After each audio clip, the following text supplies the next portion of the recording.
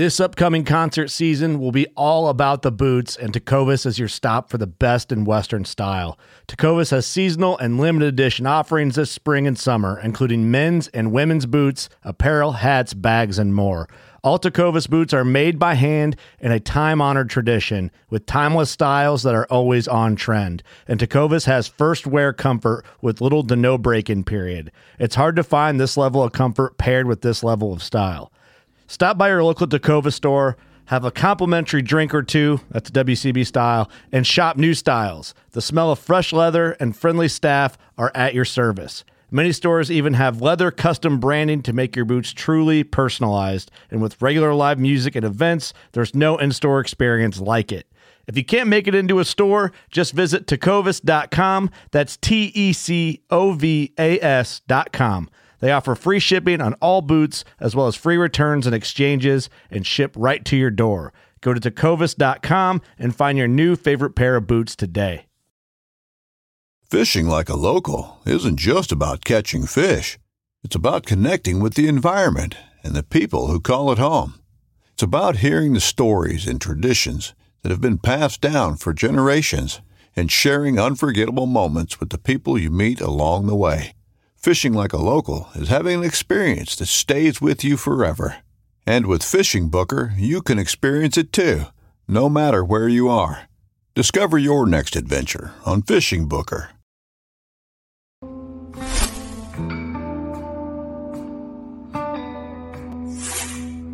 Welcome back to the Paddle and Fin Podcast Network. We're brought to you by Yak Gadget. For all your kayak fishing accessory needs, go to yakgadget.com. Pelican cases, coolers, and lighting. Go to pelican.com. The 153 Bait Company. For all your hard and soft bait needs, go to the153anglers.com. Now let's get this show started.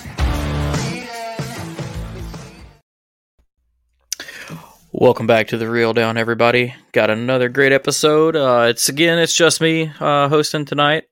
Drew's, we talked about it in the last few episodes. Coming into the off season, he's got some baby stuff handling right now, so he'll be in and out when he can make it. What we're going to do today is always a hot topic in tournament fishing, is just like the title says, rules, rules, rules. And we're going to be covering a little bit of everything: motors, boundaries, portaging rules, electronics, trolling, fish placements, scoring. We're going to hit all of it. And to do that, I brought in a couple of the guest hosts with us, Armando and the Queen Susie. What's going on, y'all? So I'm going to interrupt this whole little podcast thing for just a hot second because Hobie just released the rest of their schedule. I saw you excited on the green room. I'm like, what is she so pumped up about? Breaking news on the podcast. Breaking news. Damn it, I typed in the wrong password on my phone. I can't find it. Is it on Facebook or? Yeah, it's on Facebook. So I was watching you. I was like, what is she so pumped up about? It's Tuesday. Oh, here we go. I'm very, very interested in that Wisconsin event. I literally don't think I want to do any of these. Come on, man. I might go to Lake to Chick just because it's still on my list. Eufaula would be good at the time they're doing it. I don't know. I don't even know what or when or if I will fish tournaments next year. I don't know. I might just sell all my fishing stuff and be a full-time podcaster. Hey. I'll run out of money in 35 minutes. But all the money you spend on fishing, you're gonna save. I could sell one kayak and I could be all right. I've debated it. Just I'm not using it. But yeah. So getting back on track. Yeah, we're gonna get on rules. Before we get too far into it, if everyone wouldn't mind just saying a quick prayer for Brian. I'm not going to get into what's going on, but his family definitely needs some prayers right now. Y'all do y'all's thing. Everybody knows what to do in that situation, but we love you, buddy. Praying for you and the family. But yeah, we won't get into none of the sad stuff. So we're going to hop right into the what you got? I said well said. Oh, well said. I thought I cut you off. I'm sorry. No. Well, I said in the beginning, there's so many topics we're going to hit here, and we'll go ahead and warn everybody this one may go a little long because there is a lot to talk about here, and this is a good time to talk about it. Coming into the end of the seasons, that's when tournament directors get together and changes are made, clubs vote on new rules, stuff like that. So the first one I want to hit is probably the most annoying to talk about, and it is motors. So I will give my speech on how I feel about it, and then I will let y'all, because I don't even know if y'all have the same mindset on it. But for me, I don't feel like motors should be like banned from certain tournament events. That being said, I understand, like, if you create a very grassroots level club, as long as you keep everything grassroots level, I perfectly agree with that. If you're going to go man-powered, you go completely man-powered. But that being said, I haven't ever seen where there are any competitive advantages to a motor. Yes, you can cover more water more efficiently, but there are tons of evidence and cases, in fact, where an angler does exceptional paddling or sitting at the boat ramp, or even in brief history, the Bassmaster Classic was won at a ramp. The guy that got in second place pedaled because his motor system died, and then he broke his pedal system and paddled. I mean, and he first and second were man powered. There's a lot of arguments against having motors, and other than we just don't allow it, I don't really see too much of, I don't want to say educated, it sounds like I'm being an ass, but there's not a reason you shouldn't, other than our club wants to stay man-powered, which is perfectly fine. Our club here in Alabama, they will all, I guarantee they'll always be man-powered. We do give exceptions if, you've got an injury or something, a physical impairment. But like, for instance, Tennessee, the way their clubs work together, all their clubs are a part of, I'm trying to remember what they call it. I think they call it CAST, K-A-S-T. And all the clubs vote on rules and everything. That way everybody shares rules across the clubs, because all those clubs compete in a state at the end of the year. And they all voted motors in, which probably 90% of the people in that state are pissed about. So I want to hear what y'all have to say about it. I mean, we might not even have to sit on this one too quick. This one gets talked about all the time, but I figured we'd talk about it again. So whichever one of y'all wants to go. Susie, the Queen, Your Highness? I will admit, when motors were becoming a thing, I was kind of against it at first. Just because. Then you used one.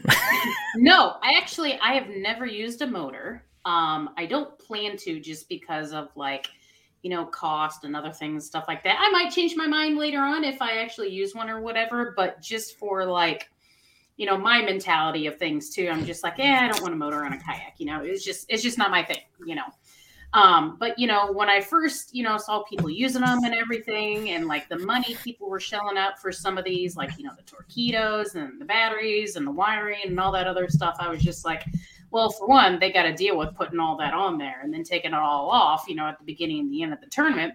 So, that could potentially put them at a little bit of a disadvantage, as far as time management. But then again, their time management is going to be awesome on the water because they have the motor to get them to and from. But what it really comes down to is not necessarily the physical tools. Yeah, they can help an angler excel. But, it comes down to, straight up luck, straight up skill, and just being in the right place at the right time. You can put two top anglers in the nation right next to each other, and have them both fish without motors. They'd probably do just fine. And then have them fish with motors and probably just do fine as well. But again, it comes down to, the skill and, luck. Because, motors are going to help you to a certain extent, but what's really catching the fish at the end of the day? Right. So something I would say, just because you hit a few of the points. So I was against it at first. Then I used one, and again, it's efficient. But so, trying to think of a way to wrap around this. I don't mind running a motor on my tournament fishing setup. A big argument is well, you're not kayaking anymore. Well, if I'm going to compete for money, I'm going to use whatever I can to my advantage. Even though it doesn't give you an advantage, but maybe in my mind, I have an advantage of being able to keep my hands on my gear and fish more than paddle. Which honestly, with my setup, that's not true. You still hand steer mine, so you're never completely hands free. But at the other end of it, I still have a paddle kayak. I'm a Crete guy at heart. I like the pureness of the kayak fishing for like fun fishing and adventure, not during a tournament. Like, it is cool. I mean, anytime you can go out in a tournament in skinny water and paddle and, whack them, it is a really good feeling. You can go with no electronics, no battery packs, minimal gear, and do good. But I don't know. It's just a balance. Like, yeah, you may do this, you may do that. It's all the same goal, and that's just my look at it. But I don't ever go into it thinking, like, if I pull up to the ramp on tournament day, like at Lake Fork, pulled up to the ramp, I was the only motor at the ramp.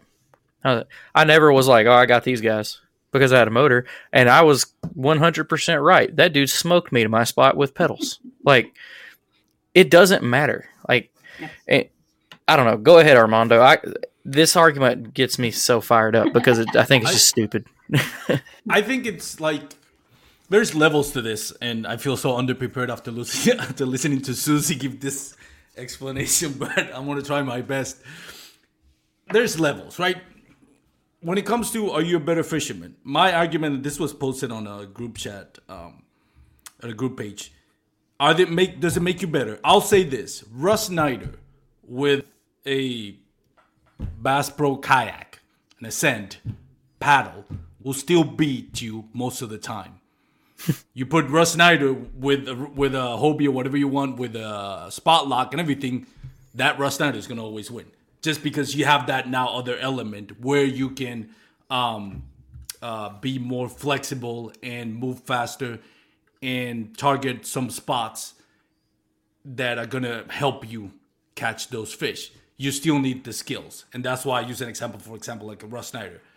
I may have a spot lock. I ain't beating Russ Snyder 9 times out of 10. I'll tell you that with him on a Pelican. I can tell you that much. I'm not. I mean, there's a bunch of art. Yeah, there's a talent and a skill that goes with it. However, there's a bunch of our anglers that could. Yeah. I said it. I can't remember if it was in person or on a podcast, that I would like to see a random 10 of pro boat fishermen and the 10 well-known names in our industry. Them in their kayaks, them in their boats, same body of water. I'd like to see how that ended. And that goes to what Armando is saying. Yeah, it's skill, like, and then make them swap, like, see how it goes. Then you look at what your co-host has done, Drew Gregory, who's found the antidote for that, and that is targeting fish where actually a trolling motor is a handicap. If he takes that a trolling motor into the spots he's doing, it's going to make it worse for him to go fishing. So there is that level. Now, me personally, I think, and this is just me from a pure standpoint, right? And that word, I think it's overused, but I like to see manpower. I think motors are for boats, kayak is for manpower. Me personally, do I hate motors on a tournament? No, I don't. Do I feel inferior because I see a guy on a motor? No, I don't. I feel inferior if I see if that guy's better, like Drew Gregory, Russ Snyder, and all that. But just because X-Man, has this trolling motor, no, I don't. When that bass tournament Lake Fork that you and I took part of, the top 3, I think none of them had a motor. I know the top 2 didn't. I'm not sure about the third one, but the top 2 did not have a motor, and they won. Mind you, that tournament was all spawning. Pretty much everybody was fishing for spawn, which a motor is a problem. Because now you're making more noise. Now it's a little bit more complicated to fish with spawning fish. So it all depends on the tournament. There's some body of waters that are going to be more fit to use a motor, and a guy with a motor is going to have an advantage. Doesn't mean he's going to win, but it might have an advantage. And there's certain type of seasons that, like spawning, like a motor is not really going to help you. Well, and it all, I agree and disagree with that, because it all comes down to how you use your motor. I mean, if you're coming up in a spawning area and trying to use it to putt around, then you're 100% right. I hardly ever run my motor outside of going from A to B. Like, get in the water, run across the lake, it goes off and the paddle comes out, or the pedals come out. You will never see me just, because I'm not good staying under the gun. That's equivalent for anybody listening. Maybe it hasn't done a motor on a kayak. It is the same thing if you're one of those guys that gets on a bass boat, turns it on 5 or 10, and just goes. Like, you're more efficient off that trolling motor. Now, there are situations, and like MLF is like what I'm watching behind me is a great example of that, where sometimes, in the heat of the tournament, if you know what the scores are, it's like, okay, it's time to run and gun, and that's how you clear spots. But for me, I can't just stay on the motor because I'm not going to break an area down. I'd rather come in, get quiet. I mean, I'll turn I'll follow my graph as I'm coming in. If I'm fishing shallow, I turn it off because they'd make a noise. They ping. You can hear it. If you buy a brand new system before you put it on a boat or your kayak, if you put the transducer in a bucket of water, you can hear it go, and it'll actually be going tap tap tap tap tap tap tap because it's pinging there and back. But they make noise, so then you get into the argument of how much is really affecting the fishing and how much you just complaining. Because, people would be like, well, motors are bad in shallow water, but graphs are great. Well, no, you're wrong. If you're saying they're loud, so is this. I mean, you're loud. You drop something on your boat, that's loud. It's all relative. Having said that, I like, and it's hard to interrupt, I like that Hobie has said, at least one of the major tournaments is staying manpower. I like that. Having said that, I don't have a motor. The minute that Hobie says we're going motor, I'm getting a spot lock. Because me next year and moving forward, what I like to do is do more of the Hobie events. That's what I would like to target more. So I don't feel the need to buy a motor because what am I going to buy it for? I'm fishing the Hobie events. Unless in practice. Now, if Hobie says we're going motors, then I'm going to say, you know what? I am going to buy motors. So that's why I'm not like hating on it, because at the end of the day, I don't want to have to swallow my own words and say, you know what? I take that back. I'm okay with tournaments having boats. I mean having motors. Me personally, I see it as kayak sport, kayak fishing. It should be a manpower. But again, I'm not against it. I'm not campaigning against it. The day that Hobie says you have, that they're allowing motors, I'll buy a motor and fish with it. See, that's for me and Brian. We talked about that, a few days ago. That's why next year we'll probably just fish Bassmaster. Like, I have a fully set up kayak for just a motor. It is a beast to paddle if it comes to that. I mean, it's 40 inches wide. It's a monster. It paddles, but it's a lot of work. So since I bought that boat and it is fully set up to be motored, that's what that boat will do. And I will go fish Bassmaster events because that's what that boat's for. I have a man-powered kayak, but what we'll get into in a minute with the way Hobie's rules work, you already see how it limits and makes it a lot harder for guys like me and Drew that fish that skinny stuff, so while their rules play more to an offshore, it's not even true. They just don't play to the back creek guys that get way away. As long as their rules are like that, I probably won't fish their tournaments just for that. It's nothing against them. I would not argue at all. From everyone I know, some of my very, very close friends that are big players in the fishing part of this kayak fishing industry, they all tell you, everybody knows Hobie runs the best event. Oh yeah. I'm not saying that I don't fish their tournaments because I don't like anything or they do something wrong. It's just not, it's not catered to me at all. Do I want them to change it? Sure. Would I probably fish one anyway? I probably will, just to say I've done it. Who knows? I may end up liking it. It may change how I fish, make me put another piece of knowledge or, a different way of approaching things. But for where I'm at now, what I'm comfortable with, I don't mind fishing Bassmaster and throwing a motor on. And I don't mind fishing local because local allows all these old school rules of portaging and getting way up in the creeks. And that's where I sit my manpower set at, But I don't hate any of it. It's just, I hate the argument more than I care which way anybody goes. I think 100% Hobie should always stay manpower. Why? Because it's Hobie. Like, that's what they're known for, is phenomenal pedal systems, phenomenal boats that are man-powered. Well, get out on the coast, they're wind-powered, but that's totally different. Throw a big old sail on that bad boy. I still want to do that. I really do want to do that. I want to sail a Hobie just to say I've done it. Because I didn't know what that little hole in the front was for. For the They're like, oh, that's the sail mat. That's the mast pole for the sail. And I was like, what? Like, oh, I got a new goal now. But anyway, so going off of that with motors, y'all good on that? Anything else you want to add with motors? Quick shout out to Chris Morales from here in Texas, because he kind of did a great compromise with the TKC Texas Kayak Championship. He allows motors. He allows trolling if you don't have a motor, and I think that's good because it kind of evens out the thing. I mean, it kind of evens it out. The guys that pedal are saying, okay, you can troll if you want, but if you have a motor, it's a give and take, and I think that's big on Chris Morales, Jacob Anderson, Joseph Morales, and that's the end of my rant. Anything else from motors, Susie? Just like personally, again, I was first against it in the beginning, but like, as I've, gotten into the kayak fishing industry and everything, like I get it and everything. The day I get a motor is the day I am, the most confident in my knowledge and skills, and where I know that motor will be able to utilize my knowledge and skills to the fullest potential, in a tournament setting, but right now, like, I just like, there's so many things that I'm, still like clueless about. And I'm just like, the last thing I want to worry about in a tournament is, figuring out my motor, if there's like an issue with it or something like that. I mean, yeah, that might be, it might seem like a little thing, but like, to me, no, Drew ran into that at that last tournament. His melted. Right. Yeah. So it's just like, it's less of a worry. It's not a cost,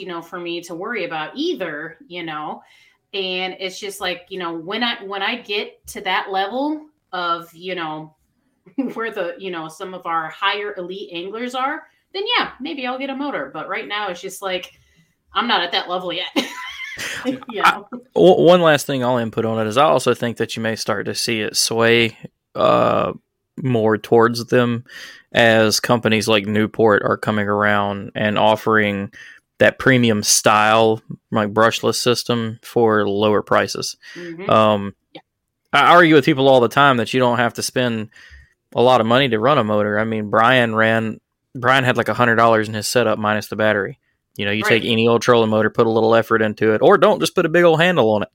Strap it to the back of the boat. I know guys that strap them to blocks of wood. Like, you can get on the water with any old trolling motor, folks. Like, I've seen it. Yeah, Brian had like a 1979 30 thrust. I had my brand new fancy EPS system. His boat was still faster than mine. Like, it doesn't matter. But some people do, like, look at from the outside in. When you show up somewhere, they will. They show up in their Bass Pro Shop rig, and you see a guy that's got 10 G's dropped in a Hobie. It can be intimidating. It doesn't intimidate me. They're better than me. It's like, but even if he's crap, he's probably gonna, stumble onto something. Like, maybe because he's pedaling and I'm paddling a yacht. But anyway, so going off to that, we'll stay on the technology thing. What is y'all's take on advanced electronics as far as graphs go, like LiveScope? What is it? LiveScope, Panoptics. HDS Live, Panoptics. I feel like HDS Live shouldn't even be in this argument because having played with them, it's not in the ballpark in my opinion. Yeah, it's cool, but it's not the other two. Yeah, no. And like, I'll go ahead and say this. I don't think Hummingbird's 360 vision is at all in that argument. Oh yeah, because it's not live. Not. It's not live scope Like the Panoptics. live scope. Like Yeah. Right. it's cool, but it's not. But what are y'all's thoughts on that? You know, Susie's like straightening herself up in the chair. She's like, flexing, I was gonna say something, but I'm like, no, I don't want to say. she's anything. winding it up. He's like winding up that pitch. Like, here we go. you know, it's almost kind of along like the whole motor argument, you know, in a sense. You know, I mean, it does come down to price because I mean, what does like a live scope cost? Like, I know out the door? just the unit, not the head unit, Mhm. just the transducer, transducer setup and everything. I think the last time I priced it was like $1,500 thing for just that, and just then, that, and you have to have a compatible unit, which I think Yeah.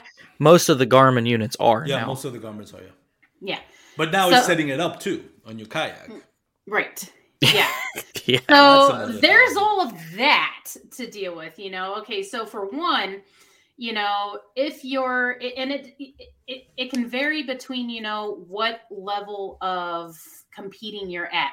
Grassroots, local stuff, it's going to be harder for some people to afford some of that stuff. You know, they might be just getting into it, or maybe they're rich ass people who are just having some fun with some local kids. You know, who knows? I mean, it could be anything, but you know, the price point at first, I think, is going to be, you know, kind of like, holy crap, you know, I can't get into this, you know. And I was kind of that way too when I first got into it because, you know, I see everybody with all these fish finders and I'm like, there's a speck on the screen. Does that mean it's a fish? You know, type of thing. I'm still there. Yeah. Like that little thing will pop up and it'll show an emblem of a fish, and I'm like, nah, Right? I'm just you're like, wrong. No, that can't. No, what? No, yeah. I'm still like I got a new unit this year, and it blows my mind how like ridiculous this thing is. And I'm like, I haven't even touched like the tip of the iceberg with this thing. But anyway, And what unit are you running, just for reference? I've got a Lowrance HDS something Thing. Yeah. Do you have the HDS Live? Yes. Or Yeah. HDS Live. Yeah. So like, I honestly, I still look at the screen and I'm like, that's cool. You know, so yeah. Anyway, you know, again, it comes down to, you know, the skill of the angler. Yeah, you know, you may come up to a fish, you know, you may be able to determine the silhouette of that fish or the shape of that fish, what exactly it is. Maybe not, you know, it depends on how your settings are and all that other stuff. The other thing is too, is like, you got to get that fish to bite too. So yeah, you may be able to see it clear and see exactly where it's at. But again, are you going to be able to catch that fish? You know, what if it just ain't doing anything? Well, you got to work and find other fish to catch, you know. So my opinion with, you know, the fish finders and stuff like that, I sure, I don't care. You know, I mean, again, it comes down to, you know, your knowledge and your skills and everything. And just, yeah, it might be able to give you an edge on the water. I mean, maybe not. It just depends on skill. it definitely breaks down to if you can utilize that piece of equipment. Because I used to argue the same argument you have. Well, it's not catching them for you; it's just finding them. Right. But after seeing one used crappie fishing, you can literally just be like, "Oh no, they don't like that bait. Yeah, I was about to touch. They on still that. didn't move." Yeah, go ahead and get into that, Armando. No, and that's the thing. People say it's not going to make you better fisherman. Yes, it will. Let's start by saying that. It will once you learn how to use it. Now, but giving you my experience, I bought an Ascent kayak. Then I got it, and I kind of figured out I know how to fish without a fish finder. I got a fish finder, and I forgot how to fish. I was in a struggle because now I'm focusing on this piece of electronic that I spend money on and trying to figure out how I can combine it. And with it, I lost my fishing skills. And things like that keep moving. You know, once you add stuff, especially when you're learning how to kayak fish, at the first, it's going to be a handicap because now you're focused on learning this instead of learning how to fish. Once you learn how to complement your skill with this tool, it will definitely make you a better fisherman. Why? Because like you touched on it. Now, when you don't have a fish finder with a live scope, you know there's fish there, but you're not sure if you got them there. You're not sure how they're reacting to your bait. So you might spend couple of more casts trying to figure it out. Where in a live scope, you see your bait going down, you see the fish reaction to it. It took one cast to figure out they ain't biting on that. So guess what? We're gonna switch it over. Second cast, did I get it on the nose? Yes, I did, or no, I didn't. That means I got to cast further. Because now you know exactly where they are versus like, I think they're here. I see something, but I don't even know if it's a carp or a crappie or whatever it is. So once you learn how to implement that, it will make you a better fisherman. How that relates to tournament is, I've heard the comment of like, they should ban this. You really can't go down that rabbit hole. Because where do you stop? Where is it where you cut the line and says, this is where the line is going to cut, and from this point on, how are you going to regulate we're not going to allow this. What's the cutoff? You're going down the rabbit hole where you're going to piss off everybody. Like, there's no middle ground on it. Either you allow it or you don't. There's a lot of that in tournament directing anyway. Any rule that you implement is going to make someone happy and piss someone off. You will not ever please the masses. Yep. You can literally implement every rule that every individual angler wants, and it will piss off every individual angler somehow. That's true, but this is more of like, what's the judgment call on it? Like, it's I agree with you. You can't ban it. There's a lot of people that says, why are you banning hawk trough? Now I have to invest. I'm not happy. I was happy in my hawk trough. Yes, we get it. But there's an integrity part of it, and everybody can agree that it's a lot easier to manipulate a hawk trough than it is a catch board. So they also break really easily. Exactly. So there's the point of like, yes, we understand, but we know there's a clear-cut line that defines the integrity of the sport. When it comes to electronic, it really doesn't affect the integrity of the sport. So really, it's a very blurred line when you're gonna say, are we gonna allow it? Are we not gonna allow it? In my opinion, at this point in the technology. Now, if the technology takes a leap forward in the next 5 years, where it's like, okay, this is not even fishing anymore. This is just ridiculous. Then that, we'll re-examine that point of view. But at this point in time, I don't think there's any way that you can say, yeah, there's no line to cut. It's too blurry to me to say this is where we stop. When you need mealtime inspiration, it's worth shopping Kroger, where you'll find over 30,000 mouth-watering choices that excite your inner foodie. And no matter what tasty choice you make, you'll enjoy our everyday low prices, plus extra ways to save, like digital coupons worth over $600 each week. You can also save up to $1 off per gallon at the pump with fuel points. More savings and more inspiring flavors make shopping Kroger worth it every time. Kroger, fresh for everyone. Fuel restrictions apply.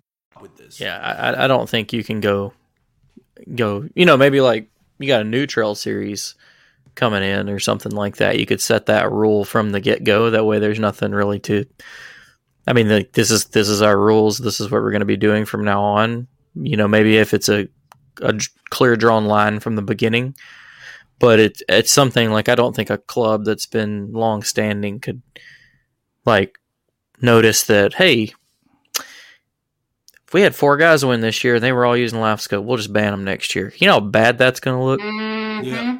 Like, it's going to look so bad. Like, you're just taking away the advantage from them. But it's, right. Again, this is another one of those things that it's not really a big deal to me, but some people, I just see too many people go out and just completely whack everybody's tail with nothing. Mm-hmm. For me to think it gives you a competitive edge. Like you said, Armando, though, in the future, will this technology get to a point where, like Drew's talked about it, well, maybe they'll end up having to be if we ever see kayak fishing get to like an elite level, and there's like a pro circuit with like 50 names on it, where those guys are so good, and all of them, like, if 70% of them are using live scope, will probably want to at least have one. Even, you may not even have to video game fish, but it's a great piece of equipment and tool to have if you know how to use it for backup if your stuff's not working, But I don't think it's there now. I think it's... Yeah. I think a lot of people get more of that shell shocked from seeing someone use it knowing that they can't afford that unit, But again, going back to Texas, me and my buddy were fishing right next to a guy with live scope, and we caught way more fish than he did. I never saw him reel a fish in. Still, yeah. And it's a thing. You and Miner touched on it. I'm sorry to interrupt, Susie, but you and Miner just touched on it on a video today. He said for a promotion from Dugout Bait and Tackle, he says, this has become essential to me. This is the kid that's very likely or sit at the pole position to win the Hobie BOS as the Angler of the Year, which we all know is the most kind of coveted and the hardest Angler of the Year to win anywhere. So, and this is a young kid who's 20 years old. This is not Ross Snyder with decades of experience. This is not Drew Gregory. This is a young kid coming up, and I'm not discrediting his talent. His talent speaks for himself. I'm not discrediting it, but you can tell when he says himself, this is essential for me to fish in the Hobie BOS. Then it goes to show you, once you learn how to use it, then yeah, it is going to give you the upper hand, and it might make an angler that's just seating right below the cusp of the elite, just give him that nudge that you say, okay, now we can say he's in the elite now, kind of thing. He may not be the best angler, but it bumps him up. It's going to bump your talent once you learn how to implement it. For sure. Anything else on electronics? Is there any other electronics I'm not thinking of? I think that's it. There's what's the camera thing that you can stick down? Oh, yeah. That I've seen some people use. The Aquaview? Is that what they call it? Aquaview or something like that? Aqua something. Yeah. I don't know enough about that one to have an argument. Much. Yeah, you're very limited with that. So, unless well, they've got some of the boat guys use that thing they put on their transducer that emits a noise or a frequency or something like that. That's a fish attractant. I've seen that. I can't remember what that's called. That to me crosses the line, in my opinion. Agreed. 100%. You might as well just tie. You might as well just tie a bunch of dead bait on the bottom of your kayak and go. It's like I'm not catching them with it, but I'm getting them close. I hope nobody cheats that way because I feel like I just started that because that was totally a joke. Well, I heard this on Jimmy Skinner. He said, Paddle and Fin podcast said if you tie a bunch of shad to the bottom of your boat, it's not cheating. No, I'm going to go ahead and call it you're cheating. Cheating. Sticking with cheating, we will go straight from here into... you see Susie rubbing his hand. She's like... she's ready. So we'll kind of combine a few things into it. Armando already kind of touched on it about hog trough versus catch board and that being requirements in two of the... Actually, I think it's all three of the national events now. All three of them. Mm-hmm. Yeah, they all went catch. Hobie went medal only. So there's a reason. We're not getting into that. Yep, there is a big reason. Really? But we'll... We're not gonna go into super fine details. I don't feel like bringing up all that crap and getting it all stirred up again. It's a dead horse at this point, but yeah. Right, but boards and we'll kind of say judging. The big one is always hands, and I won't even get into mouth open rule because that's not really something to talk about. That's just all up on who's judging the tournament to be able to tell the difference between a fish's mouth open and a fish with a bubble lip. But however, that is actually a debate that we could. She's not waiting for her turn today. Because I mean. Oh, I don't care. I told her before we started, just cut me off. Go for it. Right. I knew Susie had a lot to talk about when she was the first person that responded when I said, "Does anybody want to talk about rules?" She's like, "I'm so in." I was like, if she's the only person that does it, this will be a good episode. So, right. All right. Well, so yeah, we'll start with the mouth rule and what that everything that pertains to it. All right. So there's open mouth rule. Should I got a beer for this? There's rules as far as if it's a 1/4 inch or less open, if it's a 1/4 inch or more open, if it's deformed, etc., etc., etc. The challenging parts of that rule as a director, depending on which tournament series you're judging for or what rules the league has in place, how do you properly and fairly determine what is a 1/4 inch or more? how do you determine that it is a, jacked up mouth and just maybe the fish has no bottom lip at all? Do you judge that as just a thing, or do you completely deny it? There are a lot of gray areas to this rule sometimes. It's definitely situational, but there has to be a standard. Yes, there definitely has to be a standard. Now, I personally think that the 1/4 inch thing should be gone. It's either open or it ain't. Then the you're putting trust in someone to judge a tournament. So their word is final. Yep. So if you say any kind of mouth open that is not a deformity, whether you're taking inches off or kicking it, then it's up to the person that has been entrusted to judge the tournament. Whatever they say goes at that point. Of the judge at the time. And you're, as a tournament president, club director, whatever, whoever's judging, you are putting your trust in them, knowing they know what the hell. Like, they would know, okay, this fish came in with no bottom lip. That's not his fault. Right. And it's obvious, too. But they should also be able to tell the difference of a fish, like jawline out, open. Like, it's very... I haven't had one yet, and I've judged a lot that I've actually been like, is it deformed or is it open? Like, most of the time, you don't just look here. You can look down their jaw crease, and you can tell. You can tell.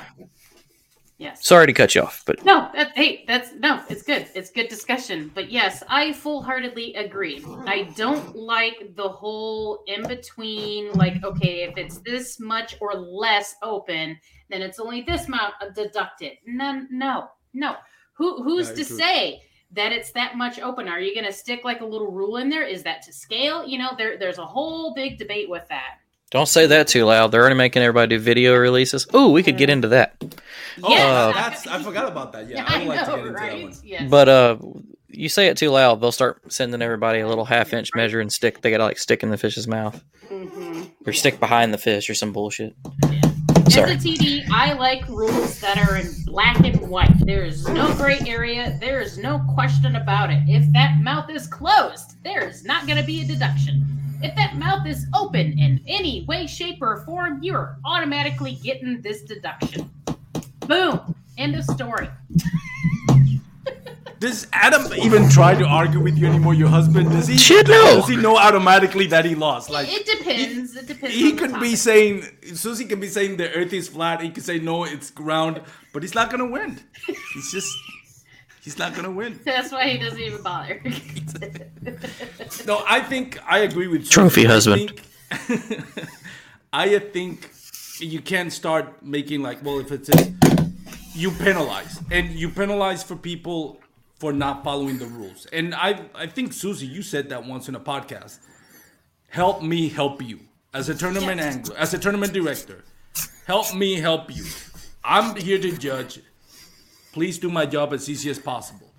If the mouth is closed, it's open, even if it's just a millimeter, I can't judge that. So what I'm going to do is I'm going to penalize you for not following the rule. And whether it's to me personally, it should be at least 1/2 inch penalty. Going it more than 1 inch, I think it's taking it too long. The reason why I wouldn't disqualify a fish, because you really discounting, people work hard to get their fish, So to completely erase the hard work that they did, and just say, well, we don't count that, when we're talking about mouth closed, we're not talking about other things. We're just talking about mouth closed. I feel that's taking it too far. And I've seen tournament anglers do that, tournament directors do that. So, well, I'm going to disqualify it. That's too harsh. Because that guy or girl worked their butt up for that cat. Anybody that's done fishing knows it takes a lot to catch a fish. So don't automatically disqualify it. Penalize it if the mouth is open even 1 millimeter. Because it's supposed to be closed. So do you think that this is a rule that should be standardized across every single tournament? I mean, local clubs, it's all dependent. But I don't think you can make rules standard for local level, but I think that it should be standard. We should have a big set standard for all the bigger stuff. But no, what I'm saying is just like, we know these people work hard and everything, but when you are competing at these elite level of tournaments where, you get like the TOC, You are held to the highest standard as an angler. You should know these rules front and back. You should know what deductions you get or what disqualifications you get if you don't have everything set in place the way it should be in that photo submission. So, I mean, it may seem like it's harsh, but at the same time, this is why this is a tournament. It keeps you humble. And that's what I'm saying. Penalize him, but don't disqualify the fish. Okay. You don't disqualify the fish. Penalize him. I would say that's a little harsh, but I would say, hey, regardless if it's open a little bit, it's going to be. I mean, the hardest I would go was be an inch. We'll deduct an inch, and that's Jimmy, a lot. You said you've got the rules open for some of them. Does anybody? While any Jimmy of the touches big on, three, do any of the big three disqualify a photo for having an open mouth in any way, shape, or form? Y'all talk and I'll look because I have it on something else. Yeah. While he does that, Susie, giving you props, you shared a post from the KBN on the group chat talking about what will it take to take it to the next level. Mm-hmm. Now, this is kind of hard because now there are big corporations, not big corporations, but big organizations like Bassmaster involved in kayak fishing. And you got MLF. Mm-hmm. They got the money. So, and they know it. So they're going to each one's going to pull to their side. I would like to see every major sport has that, where a federation and a body, a governing body that makes up the rules and says, this is what the rules are. If you want to be an official kayak fishing league, you have to abide by those rules. Basketball has it with FIBA, although the NBA kind of trumps it because of their, the money that they bring. Yeah. But soccer has the same thing. They all have a governing body that says these are the rules. I would like to see that when it comes to tournaments. If you're going to sanction the tournament, you're going to say this is an official kayak fishing tournament. I would like to see a governing body make those rules and say these are the rules for when it comes to, especially when it comes to hand placements and open and closed mouth. I'll give you an example while Jimmy's still, and Jimmy, whenever you get the information and you want to cut in, let me know. Well, y'all keep going. I found one which is interesting, and I'm working on the next two. So here in Texas, there's a bunch of bluegrass tournament. Now, a few of them are run by Chris Morales, Duke Trent, which I know, they kind of talk and kind of work together. But still, there's a bunch. You got Southeast Texas, Northeast Texas, Central Texas, West Texas. And a lot of time, CATS, which is kind of like their own thing with ACK. And then you have to remember, okay, what are the rules for you fishing a tournament? You forget which one you're on. And they're like, oh, wait a minute. Can I place my hand here? Can I not? I've taken to the point where I was like, as much as I can, I'm not even touching the fish. I've gone to the point where I don't touch the fish. Yeah. Now, there's times, especially on summer, when that sun is bright and hot, that you have no option but to put your hand on it to calm it down. But that's the thing about it. The governing body would go a long way to say, hey, you know what? These are the rules. And then you don't have to kind of figure out, wait a minute, which tournament am I fishing? Right. Which rules apply to this? And that's, kind of like how there is somewhat of standards when it comes to rules. KBF was kind of like the start of, kayak fishing rule standard. And a lot of clubs and agencies have, adopted those and made their modifications. But still, there are a lot of different modifications, which I can understand to a certain extent. Some of them want to allow trolling. Some of them don't want to allow trolling. Some of them want to allow more than one line in the water because they have, a different species that they're going for. There are, some different stipulations and everything. However, when it comes to these types of things, when it comes to mouth being open, mouth being closed, touching the tail, pinching the tail, that type of thing.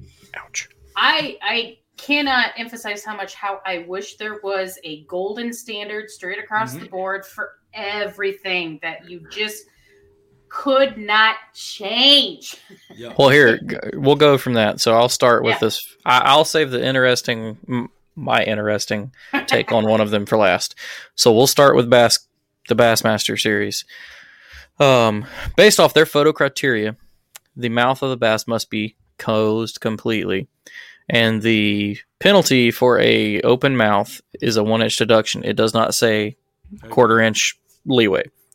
Basically, what I would take from that as an angler, which I take from this because I fish with them, if it's cracked, 1 inch deduction. Yep, I agree. If Okay. it's open in any way, shape, or form. Right. I agree. Okay. So, KBF. The bass's lip or jaw must be in contact with a measuring board or fence. Violation is denial of photo.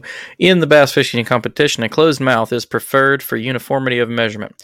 If judge considers the mouth to be open 1/4 inch or more, even if it is structurally unable to close, a 1 inch penalty will be assessed. So that right there says a bubble lip still gets you a Right. So that was a little different. So that, But so again, what 1 it's inch saying- penalty. Wording on this, But and it's that's the saying problem. if your mouth is open 1/4 inch or less, you're not getting any deduction. Right. And here lies the problem. And let me interrupt real quick. Herein lies the problem. Now you're going down the deep rabbit hole. Look at what Bassmaster is doing. It's open 1/2 inch. Now you're cornering yourself as KBF into being open for interpretation and being open to criticism. Because now you're saying, well, if it's this and if it's that, you're giving too much explanation. It's open or it's closed. Simple as that. Keep it white, black or white. It's open. There's or a it's giant closed. word here It's that needs to open? be taken Yeah. out completely Yeah. is closed mouth is preferred.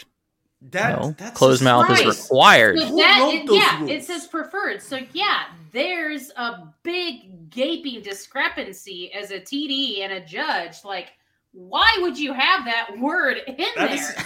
Is Preferred is not go in rules anyway. I No. don't exactly. I don't like to create It's like division. saying we I don't prefer like, but you to this wear your is PFD.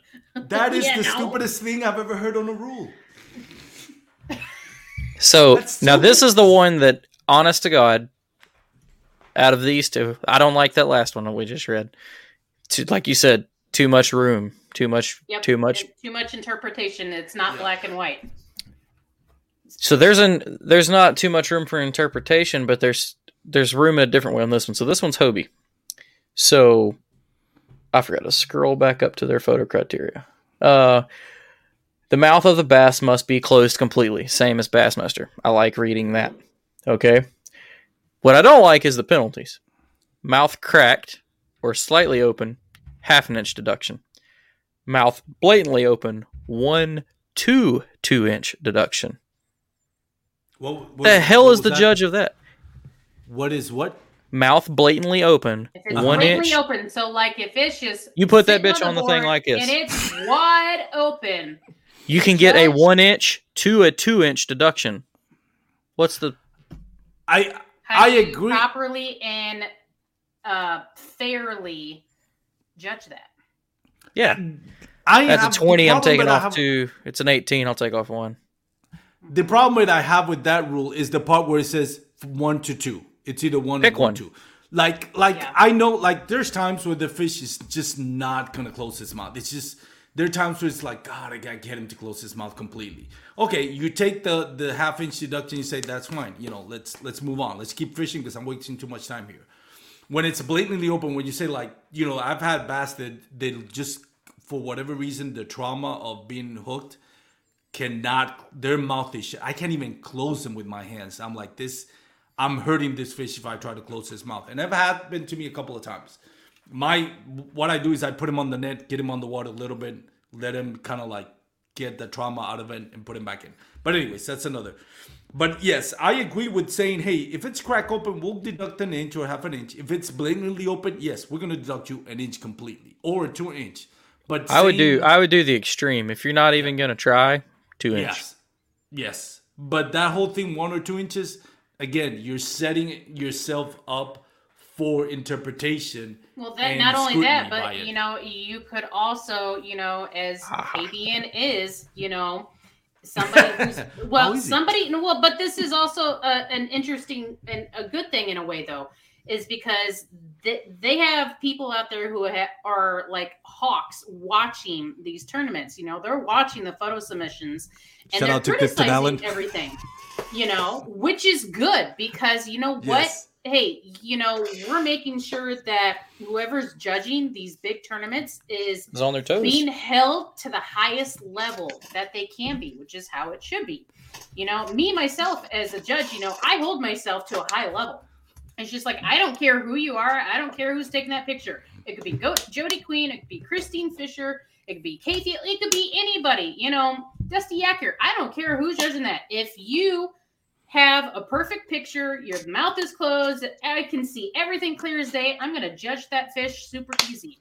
But if you got a mouth open and everything, I'm not going to be like, oh, yeah, that's Russ Snyder's. I better go easy on him. No, that's not how you judge fish. What I wish is for Tourney X, and this would be for all sorts of other reasons other than just the mouth open thing. I wish and that'd be hard to do, on the director side of Tourney X, I wish all the submissions would come in with no names. That really complicates. I agree with you, but it right. Like I said, it would be hard.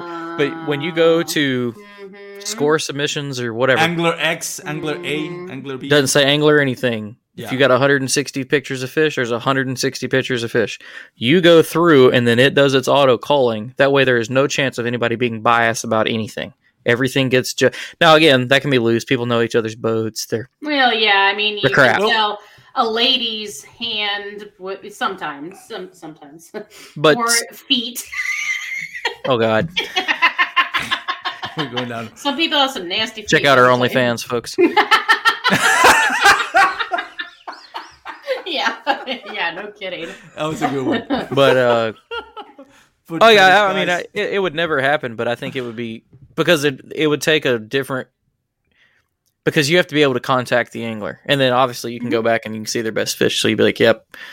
But still, it'd be loose, and that's where you're relying on the honesty of your judge. Yeah, but the biggest con I see from that too is, as a judge and a director, especially for my local tournaments, if somebody has submitted a fish and it's like blurry, because sometimes Tourney X will downgrade the pixelation and everything, like I'm going to reach out to them and be like, hey, send me that photo of that fish to me via messenger so I can get a better look of it, because it's looking weird or whatever, and so I'll do that, but I've gotten harsh on everything else for the most part. Right. I go through it so detailed in the live captain meeting that you're supposed to watch, that tournament day, I'm ruthless. Mouth open, screw you. Mouth open, screw you. Right. This will be a segue into the next topic. Yes. Hand in the gill plate. Go, Susie. Hand placement in tournaments. Tell me what you hate. Tell me what you love. What should be the standard? There we go. Hold up. Wait a minute.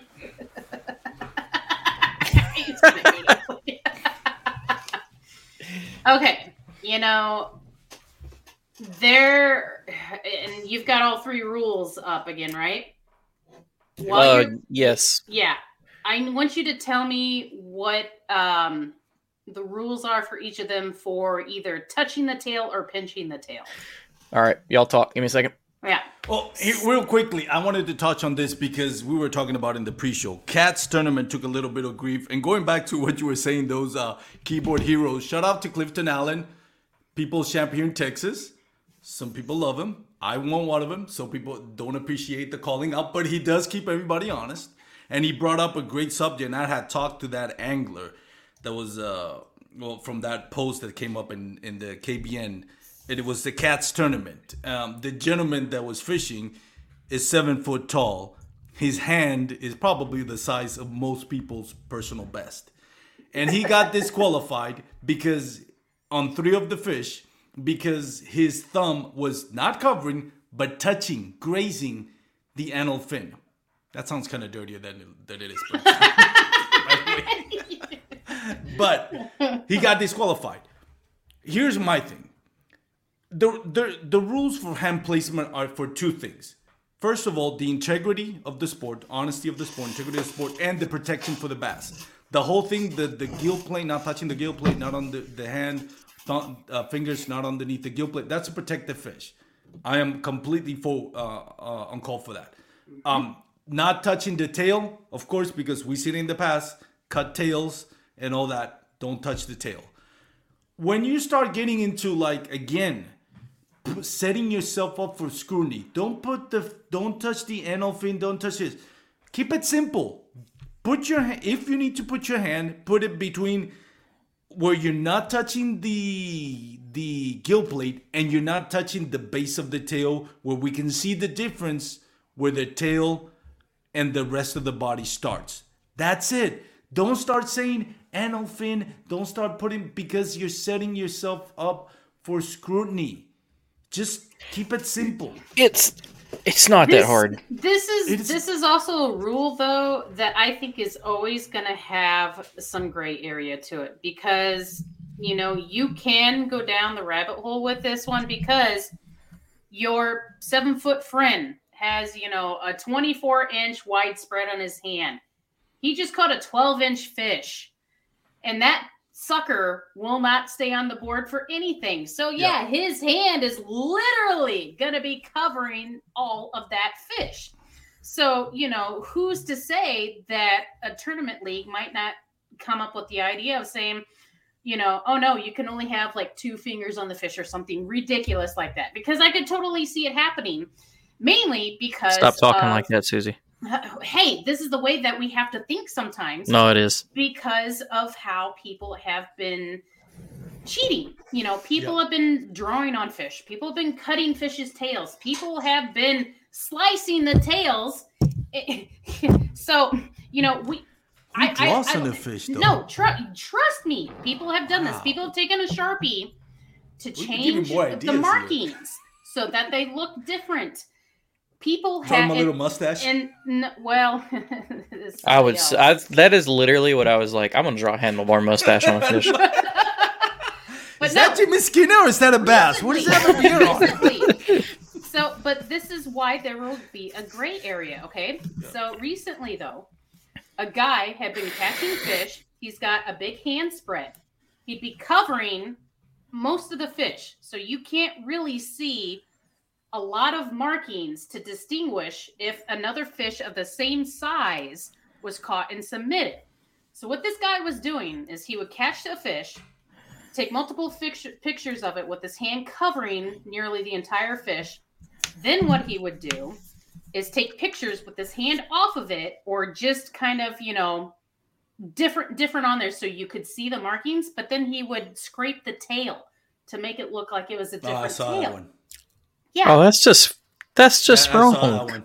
Yeah, that's but just this is the length of cheating that people have went to. So how do you make a rule that is going to be consistent that covers that? How can you say in a rule you can't cover up like 10% of the fish? Well, if you catch a 12-inch fish, most chances are your hand's going to be more than what that fish is. And it won't stay on the board. So how the hell are you supposed to get it picture perfect if it's flopping all over the place? Well, I'll hop in. Go ahead.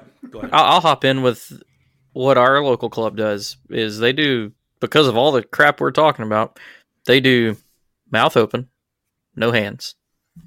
Okay. You see the whole fish. No worried about getting the mouth shut. That they don't look at it from the cheating aspect as much as they do about no stress on the fish. It's in, it's out. But the problem with that is now you're putting the fish's health at risk. And my point of this is now, because when the mouth is open, there's a reason why they penalize you, because the mouth is open. Because when the mouth is open, that fish is all of a sudden not 20 inches, might be 21 inches, might be 20 and a half inches. So now you're going to have guys trying to force their mouth open. Now you're going to have guys that are saying, okay, I'm not going to put the hand on it, but the fish won't stop moving. So guess what? I'm going to wait till this fish comes down. By the time this fish comes down, it may be too late to put him back on the water. Which gets to probably a good segue to go to the whole video releasing stuff. But that's the thing about it. It's like there's got to be a balance with protecting the fish and the integrity of the sport. And that's what I think the balance is. My opinion is, and we can go back to what the whole thing with Ron Champion is, not calling Ron Champion out. I'm not trying to get into beef or anything, but we know what happened. And my thought when that happened is, and I was talking to one of the tournament anglers, I can't remember if it was you, Jimmy, or who it was, but I thought, how is it that there wasn't a rule on Hobie BOS? Because the excuse was, well, there wasn't a rule. To me, there should be at least one rule that should say any manipulation, physical manipulation of the fish to make it look bigger than its natural size, automatic disqualification. That covers a whole lot of things. And people say, well, that's that interpretation. And to me, it's not. And this is where I go by this. If you're putting, manipulating the fish in the sense that cutting the tail or making it, or I've seen guys that just like white knuckle it to squeeze that fish into being of course, with smallies, sometimes you have to white knuckle them to hold them on the board because, like, the moment you let go, they're gone. But I've had fish, especially on summer when they're really active. I mean, you don't have to white knuckle. You could just put your hand on it, press a little bit on it, and let and wait a few minutes to come down. That's one thing I rarely, people ask me, why do you have a net if you're lipping them all the time? I don't really, unless it's a really huge fish, a treble hook, I really don't use the net. The net to me is like, this fish is not coming down. I'm going to put him in the water. Their jaws locked open. I'm going to put him in the water, get him relaxed, then put him back on the board. That's basically why I bring the net more than anything. So there's not a perfect rule that's going to apply to everything. What my suggestion is like, keep it simple. Keep it simple. Hand somewhere between the plate and the tail. Don't touch the plate. Don't touch the base of the tail. Let us see where the tail starts and the body starts. Let us see the gill plate completely, and that's it. So, in my opinion, because I've got it all pulled up. Yeah. So I'm going to start with KBF because KBF's rules are what I would wish would be an industry standard. And that's me personally. So, hand position. In bass competition, again, a lot of words. Hand or fingers may be in contact with the caudal peduncle, fleshy scaled part of the bass's body at the base of the caudal fin. It's the middle of the damn fish, but not covering or touching any portion of the caudal tail fin. Violation will result in a 1-inch deduction. Then they go in and have a picture, which I should have set up the screen share here. I can bring that up here. But I can give you a breakdown of what it is. So it's basically like what Armando just said. Fish facing left, mouth closed. The hand is in between the tail fin and the gill plate without touching anything else. And the rules are broken down this way. Deny the fish if the front of the mouth is covered. Deny the fish if the eye is covered. Deny if any portion of the hand is under the gill flap, which I 100% agree with. The last one is there's a 1-inch penalty if the tail fin is touched or covered by the hand or fingers, which would include pinching. So that's, there you go. Yeah, so the picture up here, For our folks on YouTube, this is what I was just reading it off of. A very, very well put out. Yes. Very basic. And I think it gives you enough room. Like, you can say what you want about somebody's size of their hand and holding the fish down. Now, your guy in Texas, that I completely understand. But if it's coming into question about multiple fish because of not being able to identify things, one, you don't know how to look at anything other than the, what does they call that? The line, I can't remember. What the heck is that called? The lateral line. Lateral line, yeah. So I know a lot of guys I talk to that judge tournaments talk about that. Well, I'm like, there's so much more of that fish you can look at. Like fin shape, gill plate shape, jawline shape. So, and at the same time, not every fish is struggling to get off the board. I can go back right now because I keep all the pictures of all the fish I submit in tournaments. Mm-hmm. I probably only have my hand on maybe 5 of them. Yeah, like if you go back, that fish, I put the board at an angle. Yep. Make the weight of the fish hold the mouth closed, and I move my hands. That way there's no... Like, a guy taught me a trick with the tail to dodge the pinching thing. I will take the fish. If the fish is laying... Well, it'd be this way. So his tail's at the end it's supposed to be, I'll pick the tail up and let it do this. And if you do that 2 or 3 times, and they'll relax their tail and fan it. And then I just take my fingers and I run across its back and its bottom, and it'll shape the tail in. And then I don't have to touch it. Like, it always, because the fish is wet, when you shape it, it stays. I mean, unless they get moving, but they don't always do that. Smallmouth, totally different. Smallmouth, they should allow cam straps for big smallmouth. Yes, I should be able to just, because I've had smallmouth jump up and fin me. You know, I've literally been hit in the mouth, and the taste on top of him slapping me and getting in the water was, I'd have loved to found him. I don't eat bass. I'd have ate his ass. I would have fried him and enjoyed him. But so that was KBF. So we'll go into. And that was a good one. The only thing I would change about that, again, being too extensive with that. Well, if it's touching the tail, we'll deduct. No, don't touch the tail. Point and simple. Yeah, I agree. Right. That is black and white. Yeah, you don't touch it. Going back. Well, especially with the other 3 rules that are on that picture, say deny, deny, deny. Mm-hmm. So deny the 4th one. Like, yep. All right. Going back real quickly before you say that, and that's what I like to talk about when the whole thing, and again going back to what the whole Ron Champion thing that happened. Again, not picking on him, but like there should be just a rule that says, because when we go to talk about hawk troughs, it's like, well, they put the magic marker. You're manipulating the board now.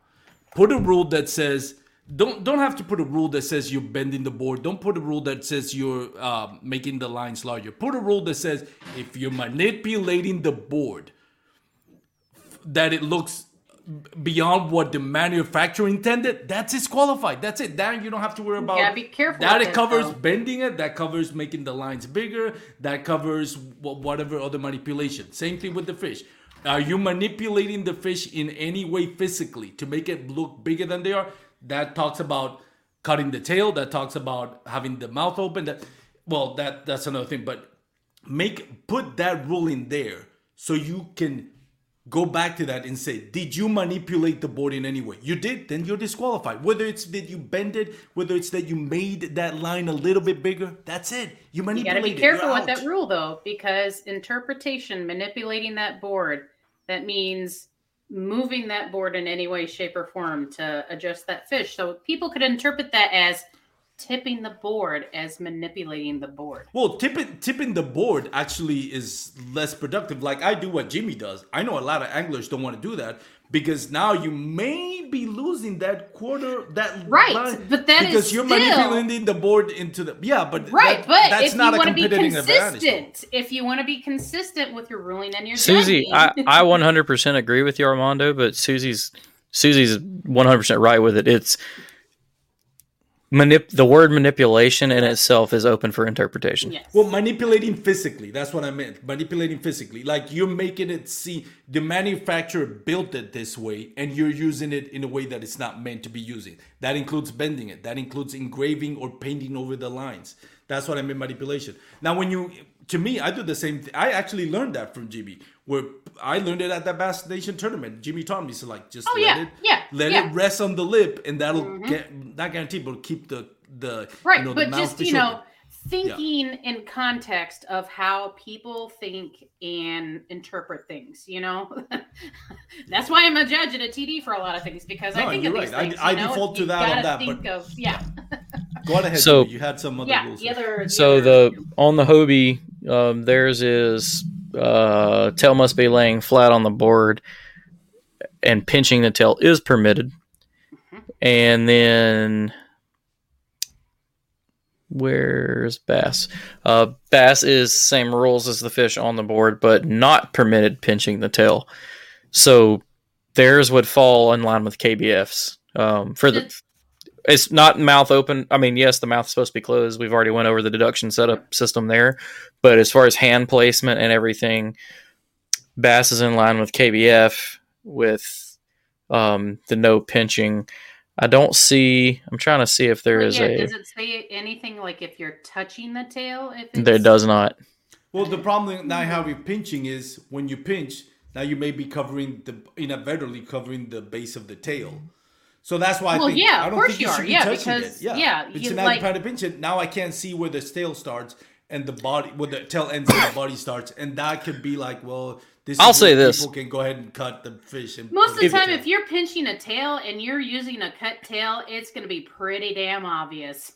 I it can't should believe be, it didn't but, you take know. the guy that was doing it as long to get caught as it did. Yeah. yeah. Now I'm going to say this before we move off of these scoring and penalty rules, and a lot of it's coming back to cheating. Mm-hmm. If you're worried about cheating that much as a tournament director, you have all of these rules have it where they clarify that you will be submitted, that you could be submitted to a polygraph test. Okay. If you're that worried about it, pay for that test. Like, However, polygraphs are not 100% accurate. they're not, but 9 out of 10 people wouldn't know how to Yeah. Yeah. easily handle a polygraph test. So, I think we've hit that pretty thoroughly. Video release. Yeah, we'll hit video release. So, now I don't have anything pulled up on this, but KBF, for anyone that's listening that doesn't know or watching that doesn't know, at the national championship this year, KBF implemented a new rule where the fish had to be videoed. It was a video submission. Correct me if It I'm was wrong. requested. Yeah, Yeah. it could be requested. It That- could that be I like. requested. That I like. Yeah. So, which would mean that you might as well do it for all of them, because if you get it requested for the one that you don't have, then you lose it. But basically, on top of taking your picture that you would submit to Fishing Chaos with all the rules we just talked about, you have to do a video release showing the fish coming off the board, the fish in the water, the fish swimming away, and then going back to the blank board.